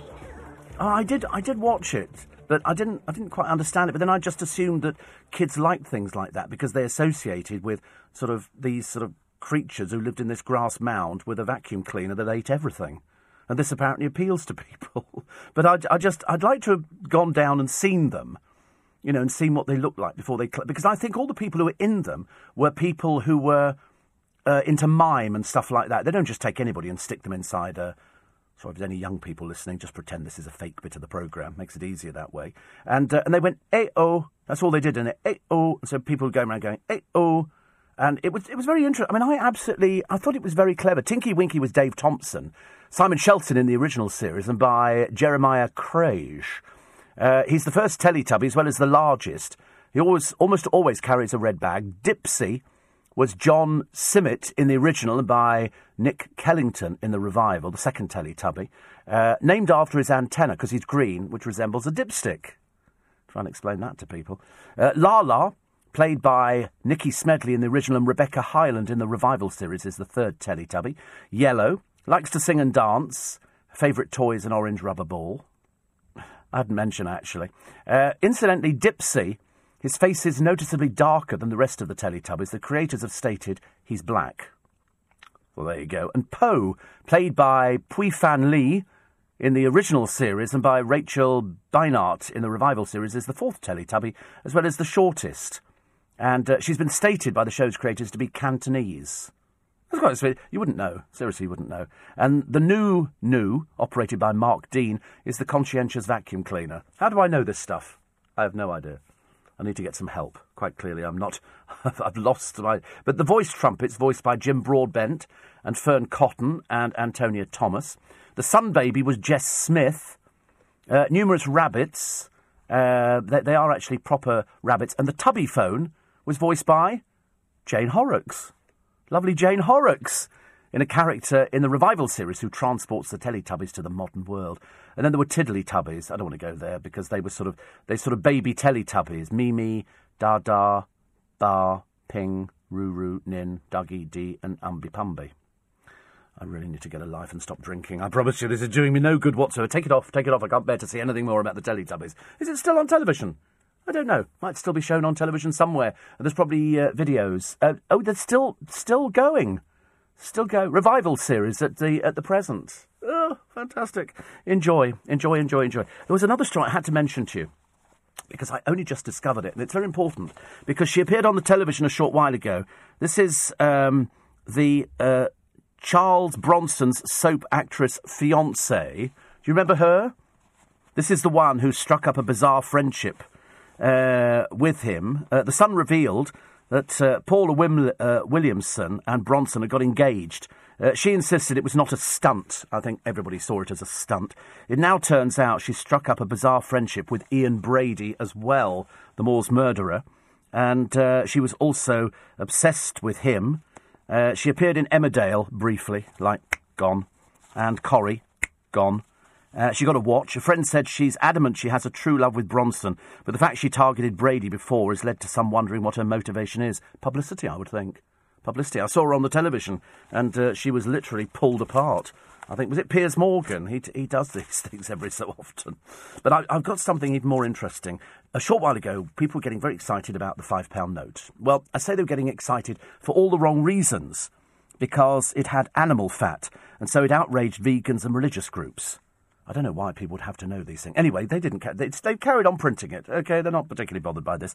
Anyway, they're going to annoy environmentalists by revealing the new £20 note could be made with palm oil, the production of which leads to deforestation. The bank suspended the legal process of the £20 note after protests over tallow in the plastic fibres, but yesterday criticised by Friends of the Earth after revealing the only practical alternative is palm oil. The bank says it would reflect before making a final decision by the summer. People funny nowadays. I'm sorry, it's got animal fat in it. Well, who cares? Who cares? Get over yourselves, for goodness sake. However, I've got a job for you. In fact, I've got quite a number of jobs for you. If you're looking for a job at the moment, the best place that you can head for is Buckingham Palace. Because you remember we were looking the other day for a full-time curtain maker. The Buckingham Palace, Inc., doesn't pay very much money. Doesn't pay very much money at all. In fact, they're possibly one of the worst payers in the entire country. They were offering for an experienced curtain maker to do upholstery and everything else, $22,000 a year. It's taking the Michael. However, how would you like to have the job of bath runner? They actually employ somebody to run baths. There are 78 baths. How you're supposed to run round all of them, I've got no idea. This salary, the live-in role of the household assistant, was offered at $14,400 a year. Excuse me, there's also, not just that, dusting. You have to arrange breakfast trays, assist with dressing, if required. There will be contact. Well, I don't know, dressing. Somebody told me that Prince Charles can't even put his own pants on. They have somebody who helps him put his pants on. I mean, can that be right? I don't know. There's also, they do want somebody to raise the flag. They have a flag raiser. That is the job title. Also a fender cleaner. Fender cleaner? You go for that one? It's one of the few remaining stately homes to employ a fender smith. We don't have a fee for that one. We're not too sure. There's a personal piper. The one here since 1965. The job has gone to a serving soldier currently held by Pipe Major Scott Methven of the Argyll and Sutherland Highlanders. He's reportedly paid. Listen, somebody who makes all the curtains and all the cushions gets 22 grand. He reportedly for piping gets paid 48 grand a year. They've obviously lost all sense of reality. They're looking for an expert gardener. That's about 17,000 a year. 17,000, just so they've got plants. The clockwinder here, they were offering 31,000 a year. Somebody's got to learn all about horology and stuff like that. I can also offer you a warden of the swans. I'm not too sure how much this means you have to go round and tag them so they know they're the Queen's swans. Pot washer. This is 17,000 a year. I think you live in. So, I mean, when I say live in, it's not exactly the most luxurious, but it doesn't matter. Palace footman, that's quite nice. And this one here, an exciting role in a unique environment. The position paid a distinctly unprincely 15,781 quid a year. So they're not the best payers, are they? They have an official tweeter, 45 to 50,000 a year. So in other words, no member of the royal family knows how to tweet. What does it mean, tweet? Steve Allen talked about it on the radio. I don't know what he was talking about. Get the royal tweeter to tweet something. Prince Charles loves everything that Steve Allen does. You know, that'd be quite good, wouldn't it? An art helper, a wine keeper. I could go for that one. Do we have any wine? I think he's drunk it, Lord. He's a little bit sozzled down there in the old wine cellars. He's found some very nice little vintages. Or a linen guardian. You have to guard the linen. 16 grand a year they're paying. Very expensive. I mean, you'd think they could use the local laundrette, wouldn't you? I mean, they offer a very good service, and that'd be quite a nice thing to have. Apparently on Instagram, says Di, a picture shows that palm oil destroys the environment where the last orangutans live. Well, move them. They have to move. They've got to move with the times. You can't just have orangutan. There's loads of orangutans. Anyway, I've seen a sanctuary for orangutans. I've seen Monkey World. They've got loads. They're not worried about the palm oil. Move them. Get their little bags packed and move them. Goodness sake, Di, what's the matter with you? Right, short break for the news at 6 o'clock this morning. How much space do you need between you and another person? 3 feet, I'm told. Care homes hitting the middle classes. My God, it's a licence to print money, isn't it, really? Jan Moyer says the best way to stop revenge porn is to stop posing in the nude in the first place. George Michael's resting place covered with screens. And if you want to go and see it, you can't. It's not on the tour. And he's in a part of the cemetery you have to pay to go around anyway, 12 quid. Oh, I found the ideal place you can go to. You can go round Prince's Purple Factory. His ashes are there in an urn. $38.50. $38.50 to go round Prince's Purple Factory. And the smaller chocolate bar plan is about profit. It's got nothing to do with obesity. They'll make as much profit, believe you me. You're listening to a podcast from LBC. Morning, everybody. Nice to have your company. Hope you're well. Looking forward to the weekend? Don't shout at the same time, please. I'm slightly deaf in one ear this morning. Joan says the best thing about the Gogglebox vicar was the dog who always is on the sofa, but you only ever saw its back legs. How come a vicar's allowed another job? Who looks after her flock when she'll be filming? Well, she's obviously not that interested in that. But I bet the argument will be she's hoping to convert a lot of people. You know, that's what I think it is. But to be honest with you, all these people have got egos. That's why she's on the television. She wants to be on the television. Got nothing at all to do, really, with her being a vicar. It's got to do with being on the television. And Pat says, you're very naughty. I now have this mental image of Prince Charles being helped on with his underpants by a bewigged footman. Well, exactly, I've had that image for some years. I was told that when he goes to the bathroom, if he's going for a bath, there's a footman who follows him and picks up his clothes after him. I know, well, I mean, you know, they're different family. Different family. I mean, heavens above. I mean, you know, I've never had anybody do that. Nobody's ever followed me and picked up clothes. Ridiculous. Could Rodders and Del Boy make a comeback? The answer is they might. They might. It would be a slightly different programme, I suspect. The HSBC Bank, as we said earlier on, they've now got, are you MX, miscellaneous, in or MR or everything else? The bank says that the new titles will allow people who don't identify with a particular gender or don't want to be identified by gender to choose from the title list. Oh, God, I mean, it's just ridiculous. Seriously, why don't they just put down, if your name's Sandra, put down Sandra. If your name's Brian, put down Brian. Why do you have to have a title in the first place? I've got no idea. They say here, Noel Quinn, head of the bank's global commercial banking, said, now more than ever, it's vital we show our solidarity with LGBT colleagues and customers around the world. Well, do you think that's different then? Do you think you have to treat people differently? I mean, I've just never heard anything like it. All you want is somebody to be polite. You couldn't care less what they address you as. Good morning, sir, good morning, madam. That's about it. If you're trans, then, where do you think you are? If you're midway through it, but it's just getting ridiculous. Honestly, heavens above. I bet they're going to be talking about that today on This Morning. That sounds like the kind of thing they would like. They like that kind of thing. If they can't find any sort of third-rate celebrities to put on there, they'll sort of come up with something like that. All these different titles. They'll never get Philip to try and understand it. And, of course, they'll have to try and do it without laughing, because otherwise somebody will write in and went, I'm whatever, and I was offended by that. Because everybody's going to be offended, aren't they? Everybody's going to be offended. Smaller chocolate bar plan, it's about profits, not obesity, they say in the papers. I absolutely agree. I don't think do you think the price will come down?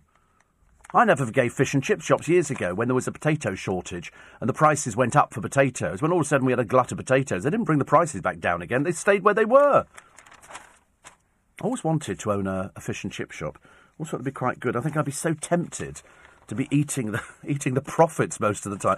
Can you imagine? Oh, that chip looks particularly nice. I'll have to go for it.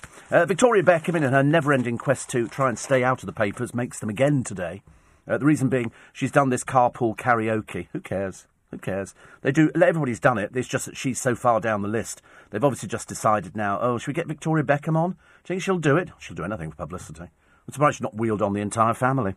Because they do seem to do separate things, don't they? He goes off modelling whiskey and underpants, and she goes off being international jet setter, flogging clothes. She's now doing, which is I thought was very interesting. She's doing clothes for oversized people, outsized people, because she suddenly realised that in fact not everybody is pencil thin. It's only people who don't eat or who do drugs who are pencil thin nowadays. So she's aiming her market, although frankly I've seen some of her clothes. I don't think large people want to wear this stuff. Large people know how to dress themselves. There are outside shops, but she's decided to capitalise on the market. If anybody had a market stall now doing clothes for larger women, they would clean up completely, because there are more larger people out there now, ladies, who go and look at the items on a market stall and go, I can't even fit into that. Can't even fit into it. So, larger sizes would be the way forward. So she's obviously been listening to this programme and decided to jump on the Steve Allen bandwagon. My children, Steve, thought the periscope, which emerged at bedtime, was slightly sinister in Teletubbies. I just loved the music. Because it was a really catchy bit of music that kids can jump up. And kids dance. They all like Prince William, don't they, when they dance? Waving their arms in the air. Because, that was about the most embarrassing thing we've ever seen. I think people should shout out when they see him next time around. Go on, dance! Show us dancing! Show us dancing. I remember years ago, there was a thing in London you could buy, apart from, when you were going through the streets of London, there used to be people selling you things. Apart from the perfume,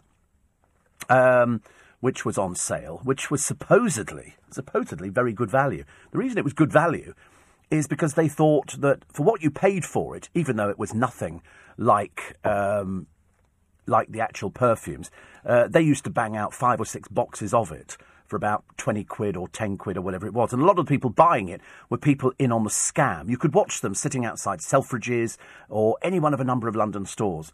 And they would sit there. They set up their little... It was generally a couple of boxes, milk crates, I think, mainly.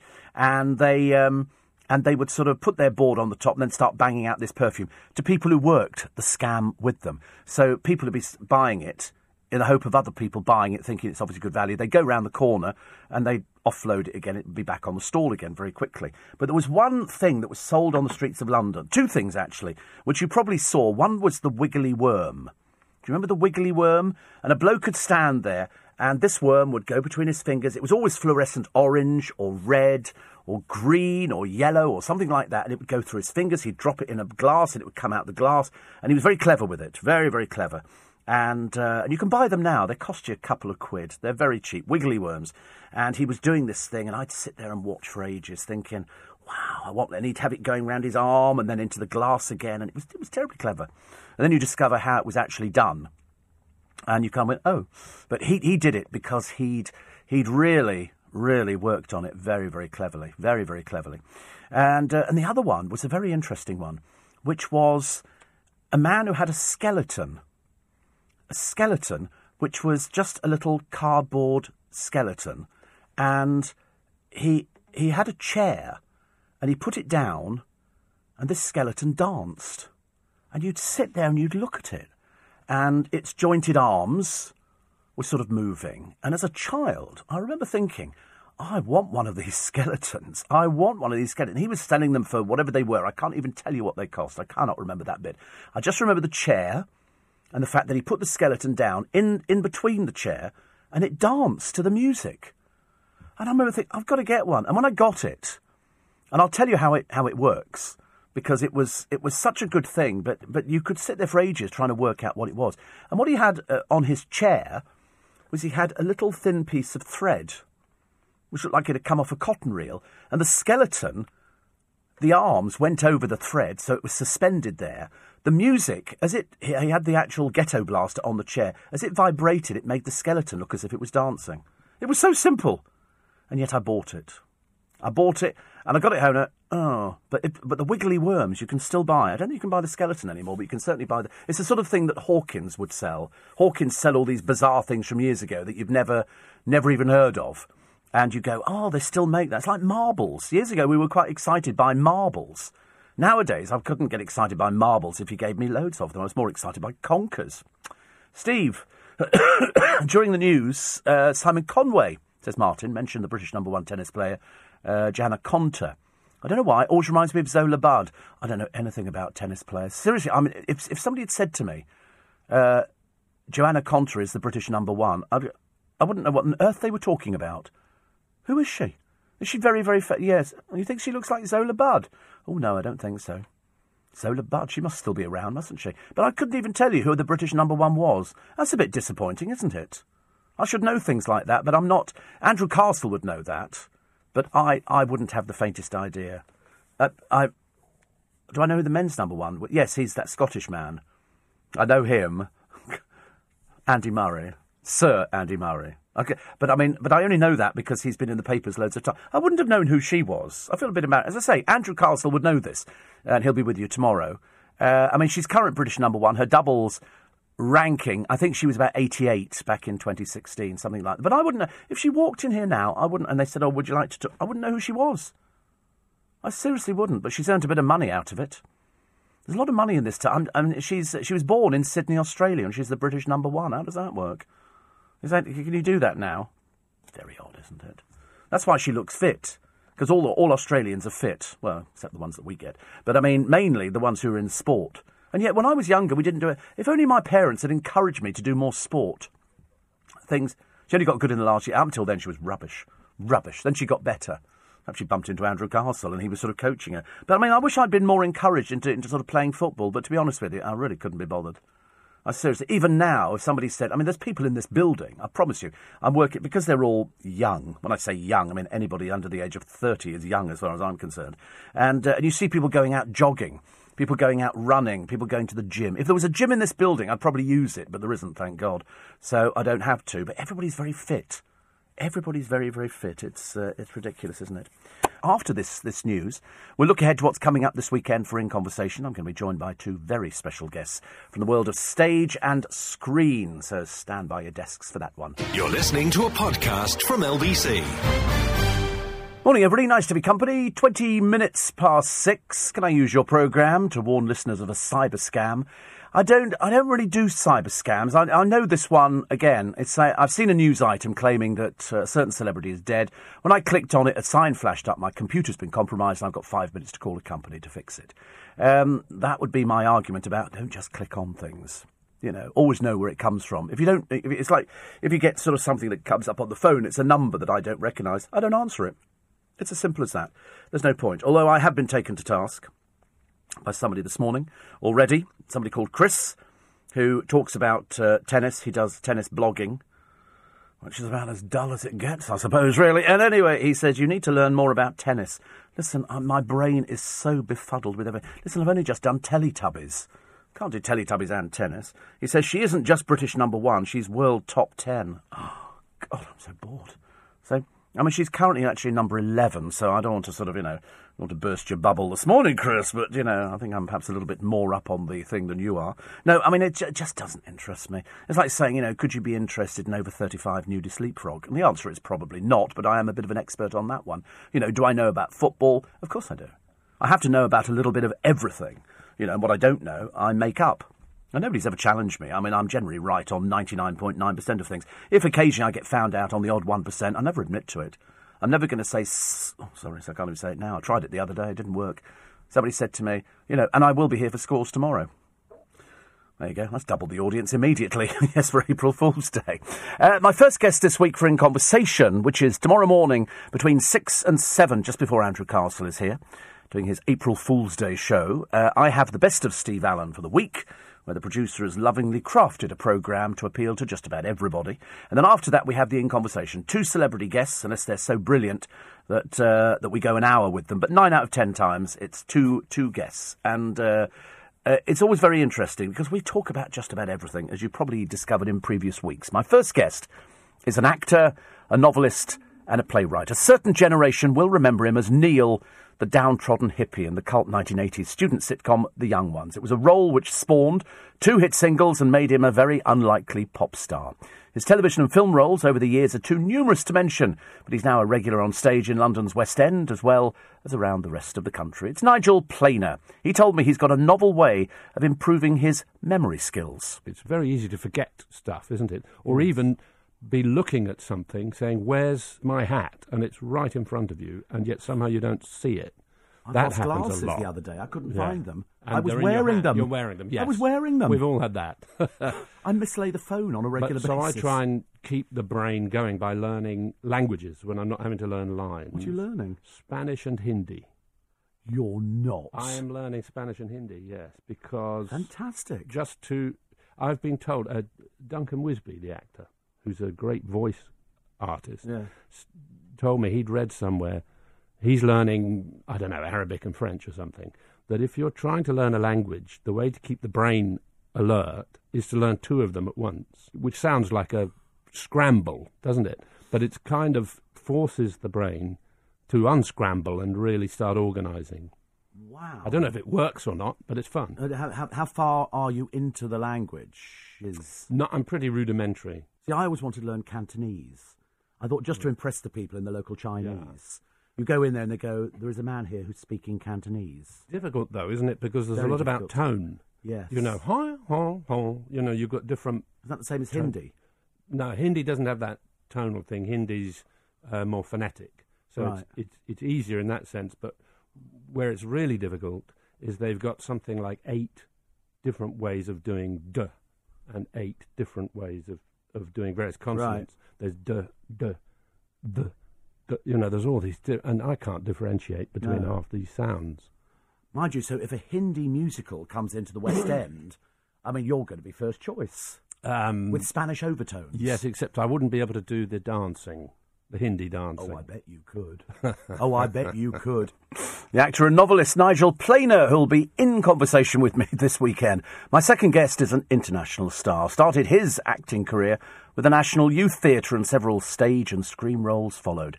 His career went stratospheric just before the turn of the century when he landed the role of Dickie Greenleaf in the critically acclaimed film The Talented Mr. Ripley. It's the one and only Jude Law, and he told me about his new role in Obsession, which is on at London's Barbican. We preview from the 19th of April and we open on about the 25th and then run for a month. And it's a very interesting process because Evo has the whole design pre-done. We arrive with the lighting stakes already set. There's even a soundscape.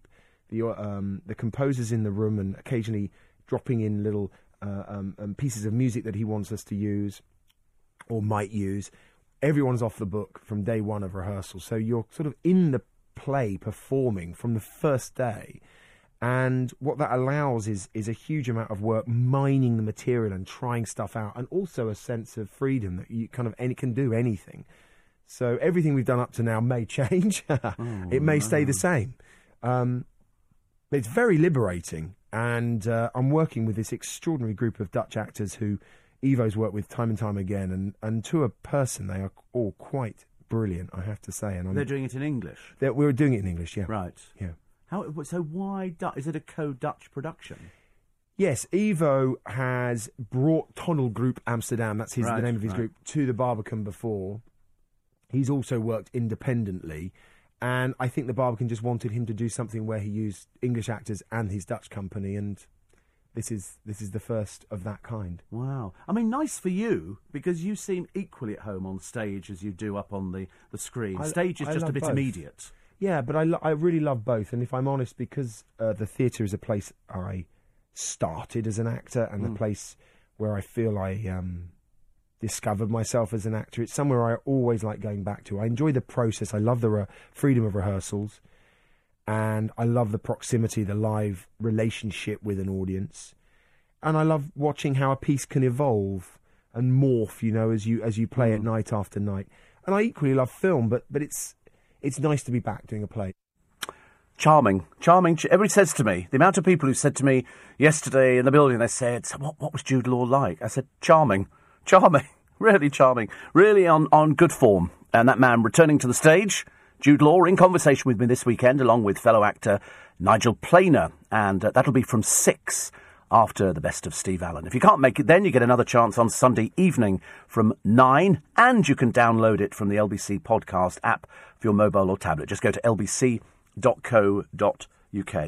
So 2 good guests again. Next week I've got another raft of people coming in for your further listening pleasure. I think we're going to be doing Lisa Faulkner. She's got a super book out which is got recipes. She's totally tried to convince me during the interview for me to cook. She realises she's fighting a losing battle, because if there's one thing I can't do, it's cook. That's why God invented supermarkets for people like me and ready meals. She said, you can do this. I looked at a couple of recipes in her book and I said, oh, that looks quite nice. She said, you can do it. I said, no, I can't. I promise you, I can't do it. And also I don't want to. I was speaking to my friend Toby this morning. He has a major problem, and he's even more useless than I am. Only his is something that's so... At the moment, his washing machine cannot drain. I know, bear with me on this one. His washing machine is full of water, it won't drain. And I said, well, I know what that is, straight away. That'll be, look to the right-hand side of the machine, or it could be on the left-hand side or in the middle, and there'll be a little door.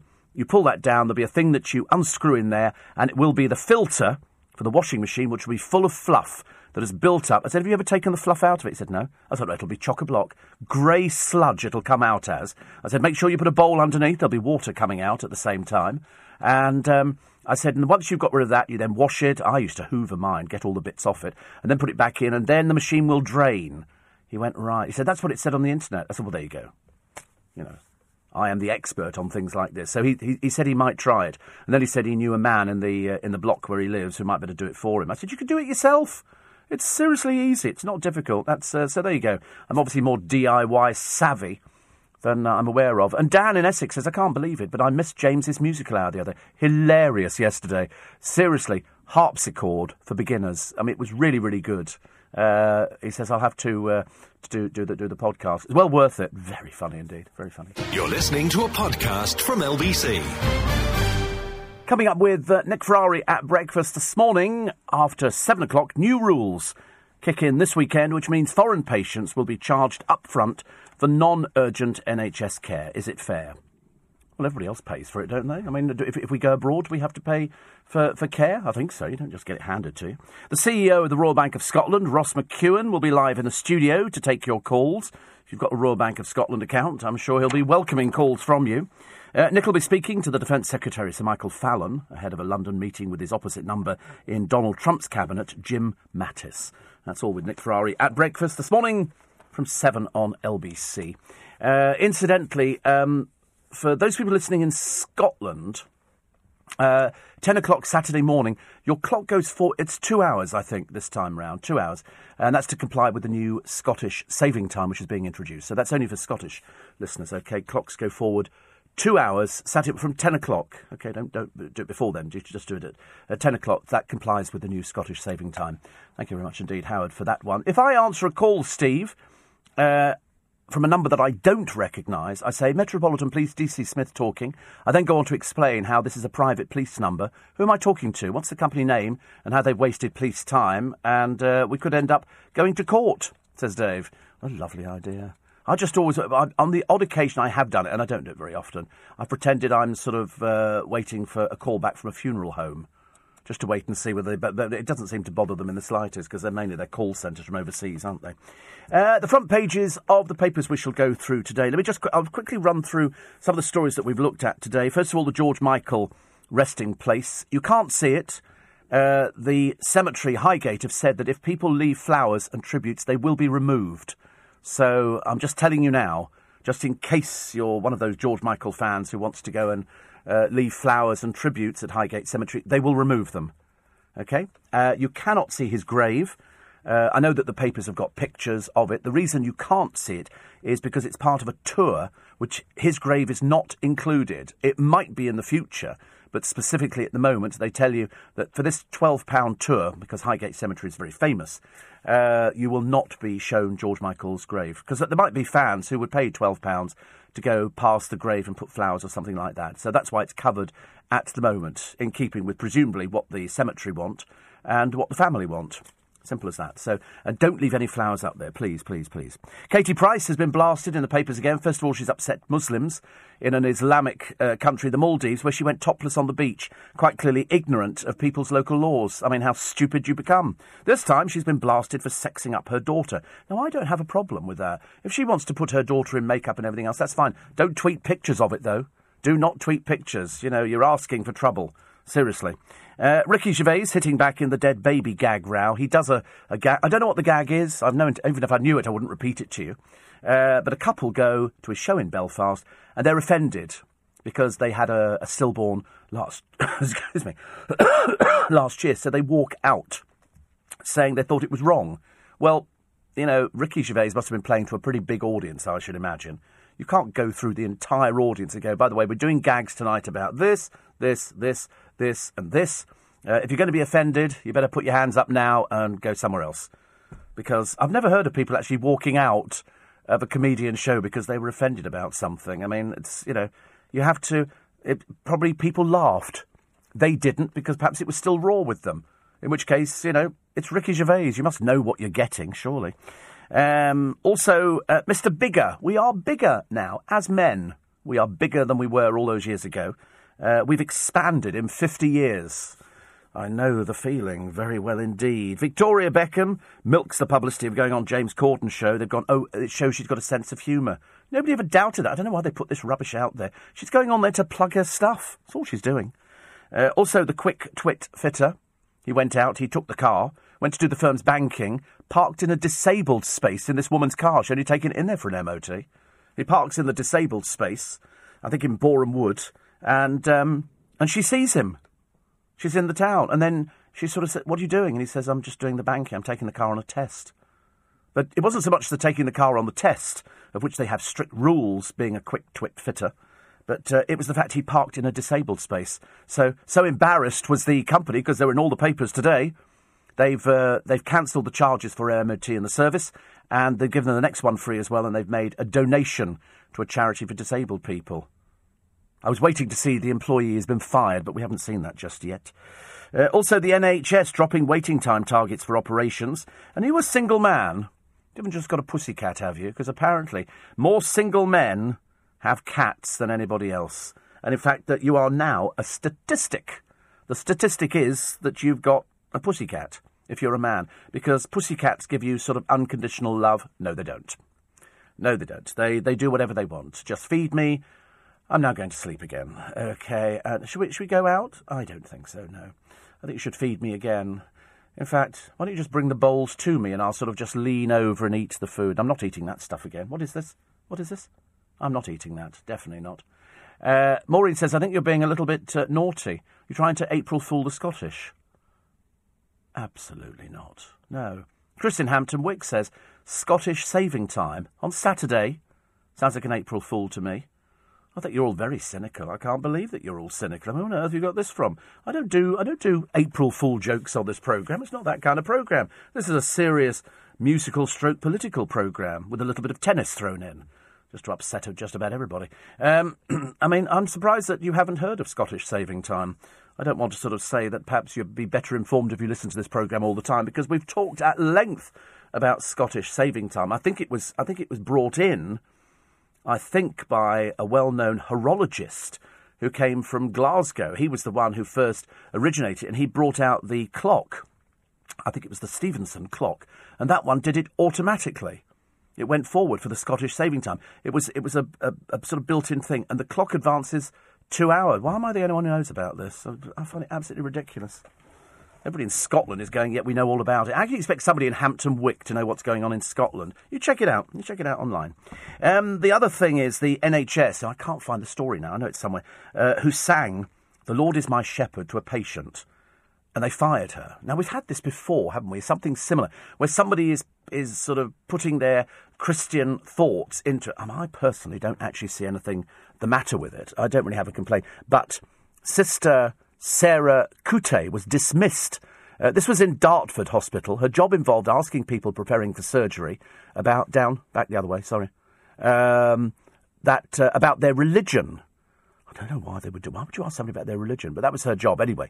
Bowel cancer patient complained. She told him prayer would help him survive. Riveting. Anyway, another said their bizarre pre-op religious chat was like a Monty Python skit. The mother of three is suing Dartford and Gravesham NHS Trust for unfair dismissal. But I don't think you're allowed to ask about people's religion.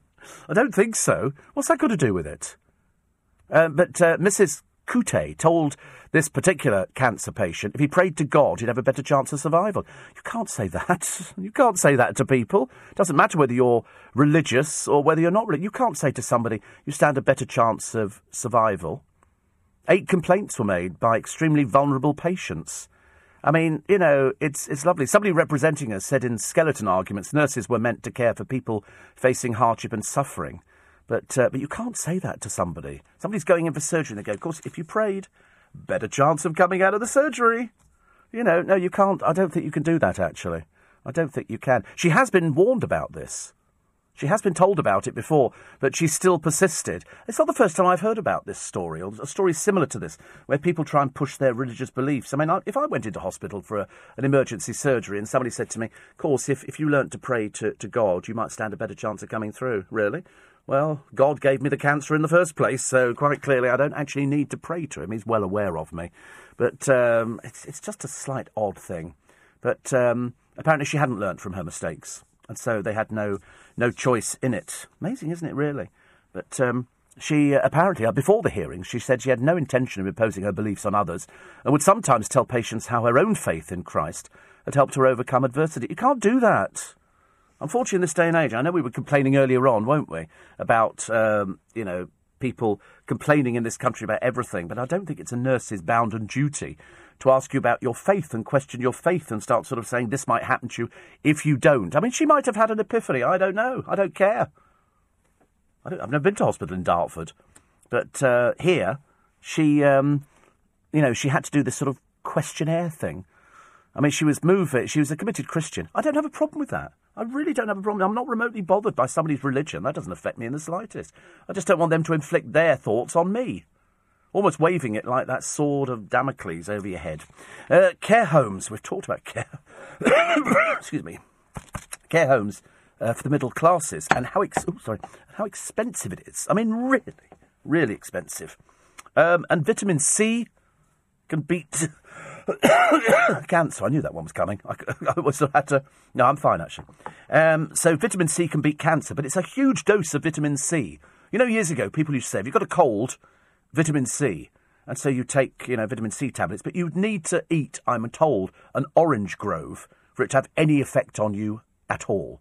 So it's a bit of a myth that's sort of grown up. You can get all sorts of things with vitamin C in it, but it's concentrated vitamin C you need, and you do need a lot of it. Di's back again, who says religious nurses are bullies. I find the prayers are like cures and more likely to do you harm. That's my belief. You have to put your religion on your NHS records. Really? I didn't know that. I didn't know. Actually, I remember years and years ago, I was asked, I joined a youth club a long time ago, and they asked me my religion. And for some reason, don't ask me why, I said Catholic. So when I joined this youth club, they all thought I was Catholic, whereas in fact I was C of E.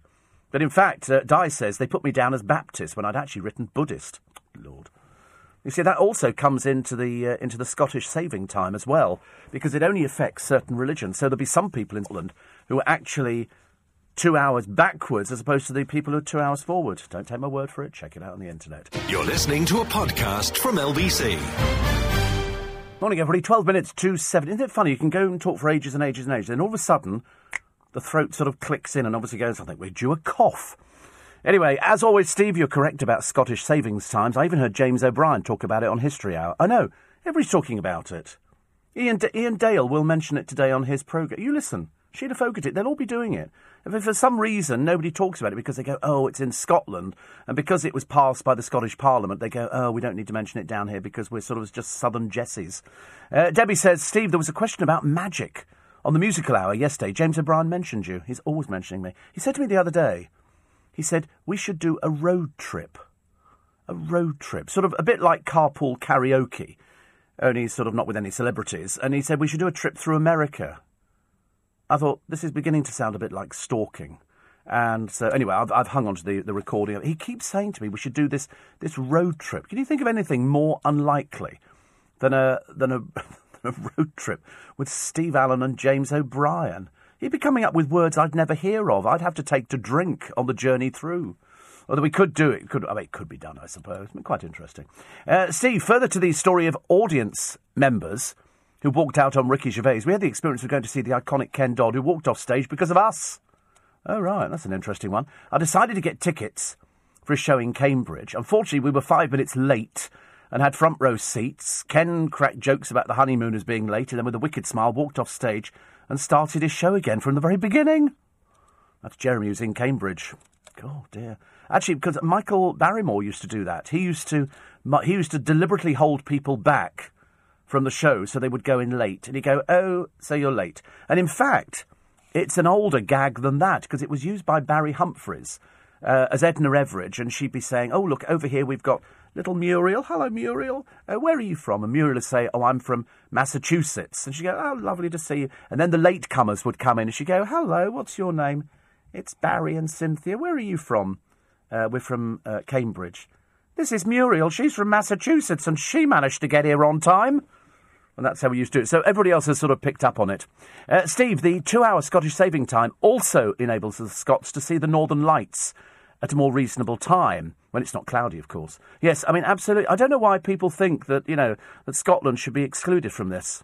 So it is. They've had a lot of trouble with their Aurora Borealis, as you know. Many of the time I've mentioned that to my Scottish friend, of which I have one. Well, actually, I've got about 2 or 3, but I'll try not to talk to the other one. And they've often said to me, we don't want to see the Northern Lights, we want the Scottish Lights. So they've got the Aurora Borealis, which comes in a different colour, if you please. I mean, how does that work out? Normally, the Aurora Borealis is a combination of sort of green and blues, which sort of come in, and these swirly colours. Check it out on the internet, it's beautiful. But the Scottish ones come in as polka dots. I've got no idea how it works. Somebody said to me it's to do with the peaty ground, the very marshy bogs that they've got up there in the Highlands, and that reflects, so individual tussocks, probably heard the word tussocks, they reflect the light back up into the sky. So consequently, it does look as though, it's obviously not, but it does look as though it's a polka dot effect. So there you go, it's your Scottish history for today, and I hope you thank me for it at some point in the future. Don't do it this morning, seriously, I'm really not interested. The Daily Express on the front page, Britain's favourite astrologer, Russell Grant, joins the Express today. He's still going, he lives in Welsh Wales. He lives in Welsh Wales. He was a champion of Middlesex, if you remember, for some time. Middlesex, who I don't even think exists, but I always put it on an envelope anyway. Vitamin C can beat cancer. And amazing, Cameron now reveals what he doesn't like about the EU. This is all on the Express. The Daily Mail this morning. Councils order higher charges for thrifty to subsidise those with no savings. How the care homes hit the middle classes. I didn't realise, actually. A study by Age UK last year said councils typically pay between £421 and £624 a week for each care home place, while self-funders are charged between £603 and £867. And if you've got assets of more than £23,250 in savings, it's different. for you as well. The Four Ages of Rock, they've got Ray Davis, Sir Ray Davis, Roger Daltrey, he's got to be a Sir shortly, Francis Rossi, only surviving member, and Nick Mason from Pink Floyd. I'm hoping to get Nick Mason in for an in-conversation. I really am. Front page of The Sun this morning. My teen crush, Eva became my TV wife. This is Eva Longoria. It's sort of peculiar people with sort of too much hair. Too much hair. They look a little bit peculiar, like Bianca Gascoigne, who just looks odd. But this is Jack Whitehall. His mother's not listening, honestly. He's constantly talking about things like this. Also, the police solved just 1 in 10 of every UK burglary. Not very good, is it, really? Not very good at all. Plus the bank transgender titles. This is HSBC. Apparently, Stuart Barrett of HSBC Pride, which is the bank's lesbian, gay, bisexual and transgender employee network, says he was terrified going into a branch to change account details. God, these people need to get a life out there. Ridiculous. Dan, who's in Canada Water. I don't even know where that is, actually. Is it sort of somewhere nice? South London. It's in South London. And he says, Steve Allen and James O'Brien Road Trip, best TV show of 2017. Yes, I mean, I don't know if I'd want to drive or just sit in the back making sandwiches. I'd probably have to do that. He'd probably want to... I wouldn't let him drive my car. Absolutely. Wouldn't let him sit on the seats. What do you mean let him drive the car? I'd be putting plastic over the seats. I wouldn't let him sit on the seats. Oh, God, no. Heavens above. He's sort of going back to his roots at the moment. He said to me the other day, because I've got a sore throat, he said, why don't you wear a scarf? And then he bought me this Chloroseptic. It's like living with him. It's getting really quite disturbing. Steve, I had Aurora Borealis once. Very painful. I know. Well, the Scots people get it all the time, don't they? You can rent a castle in Scotland. I found a castle to rent for £7,500 a night per person. But you do get ferried in by helicopter, I think, which I quite like the sound of. I did watch... I'll tell you what I watched the other night. I forgot to mention it. I watched a little bit of Top Gear with that American bloke out of Friends, Matt LeBlanc. What a pile of rubbish. What a pile of rubbish. It just looked like a very expensive pile of rubbish. Steve, I think the doctor is well out of order. She's not a doctor, she's only a nurse. This is the one who was singing and saying if you pray to Jesus before your operation, you obviously stand a better chance of getting through it, which is slightly disturbing, because this person might not have been religious. But apparently you are supposed to put down your religion when you go in. I don't know. I think I'm down as C of E. I don't know. I've never checked it. Daily Star today. George, first pick of grave. It's a fib. They don't have a picture of the grave at all. They've got a picture of some corrugated iron. Katie Price blasted for sexing up daughter. As I say, that's fine.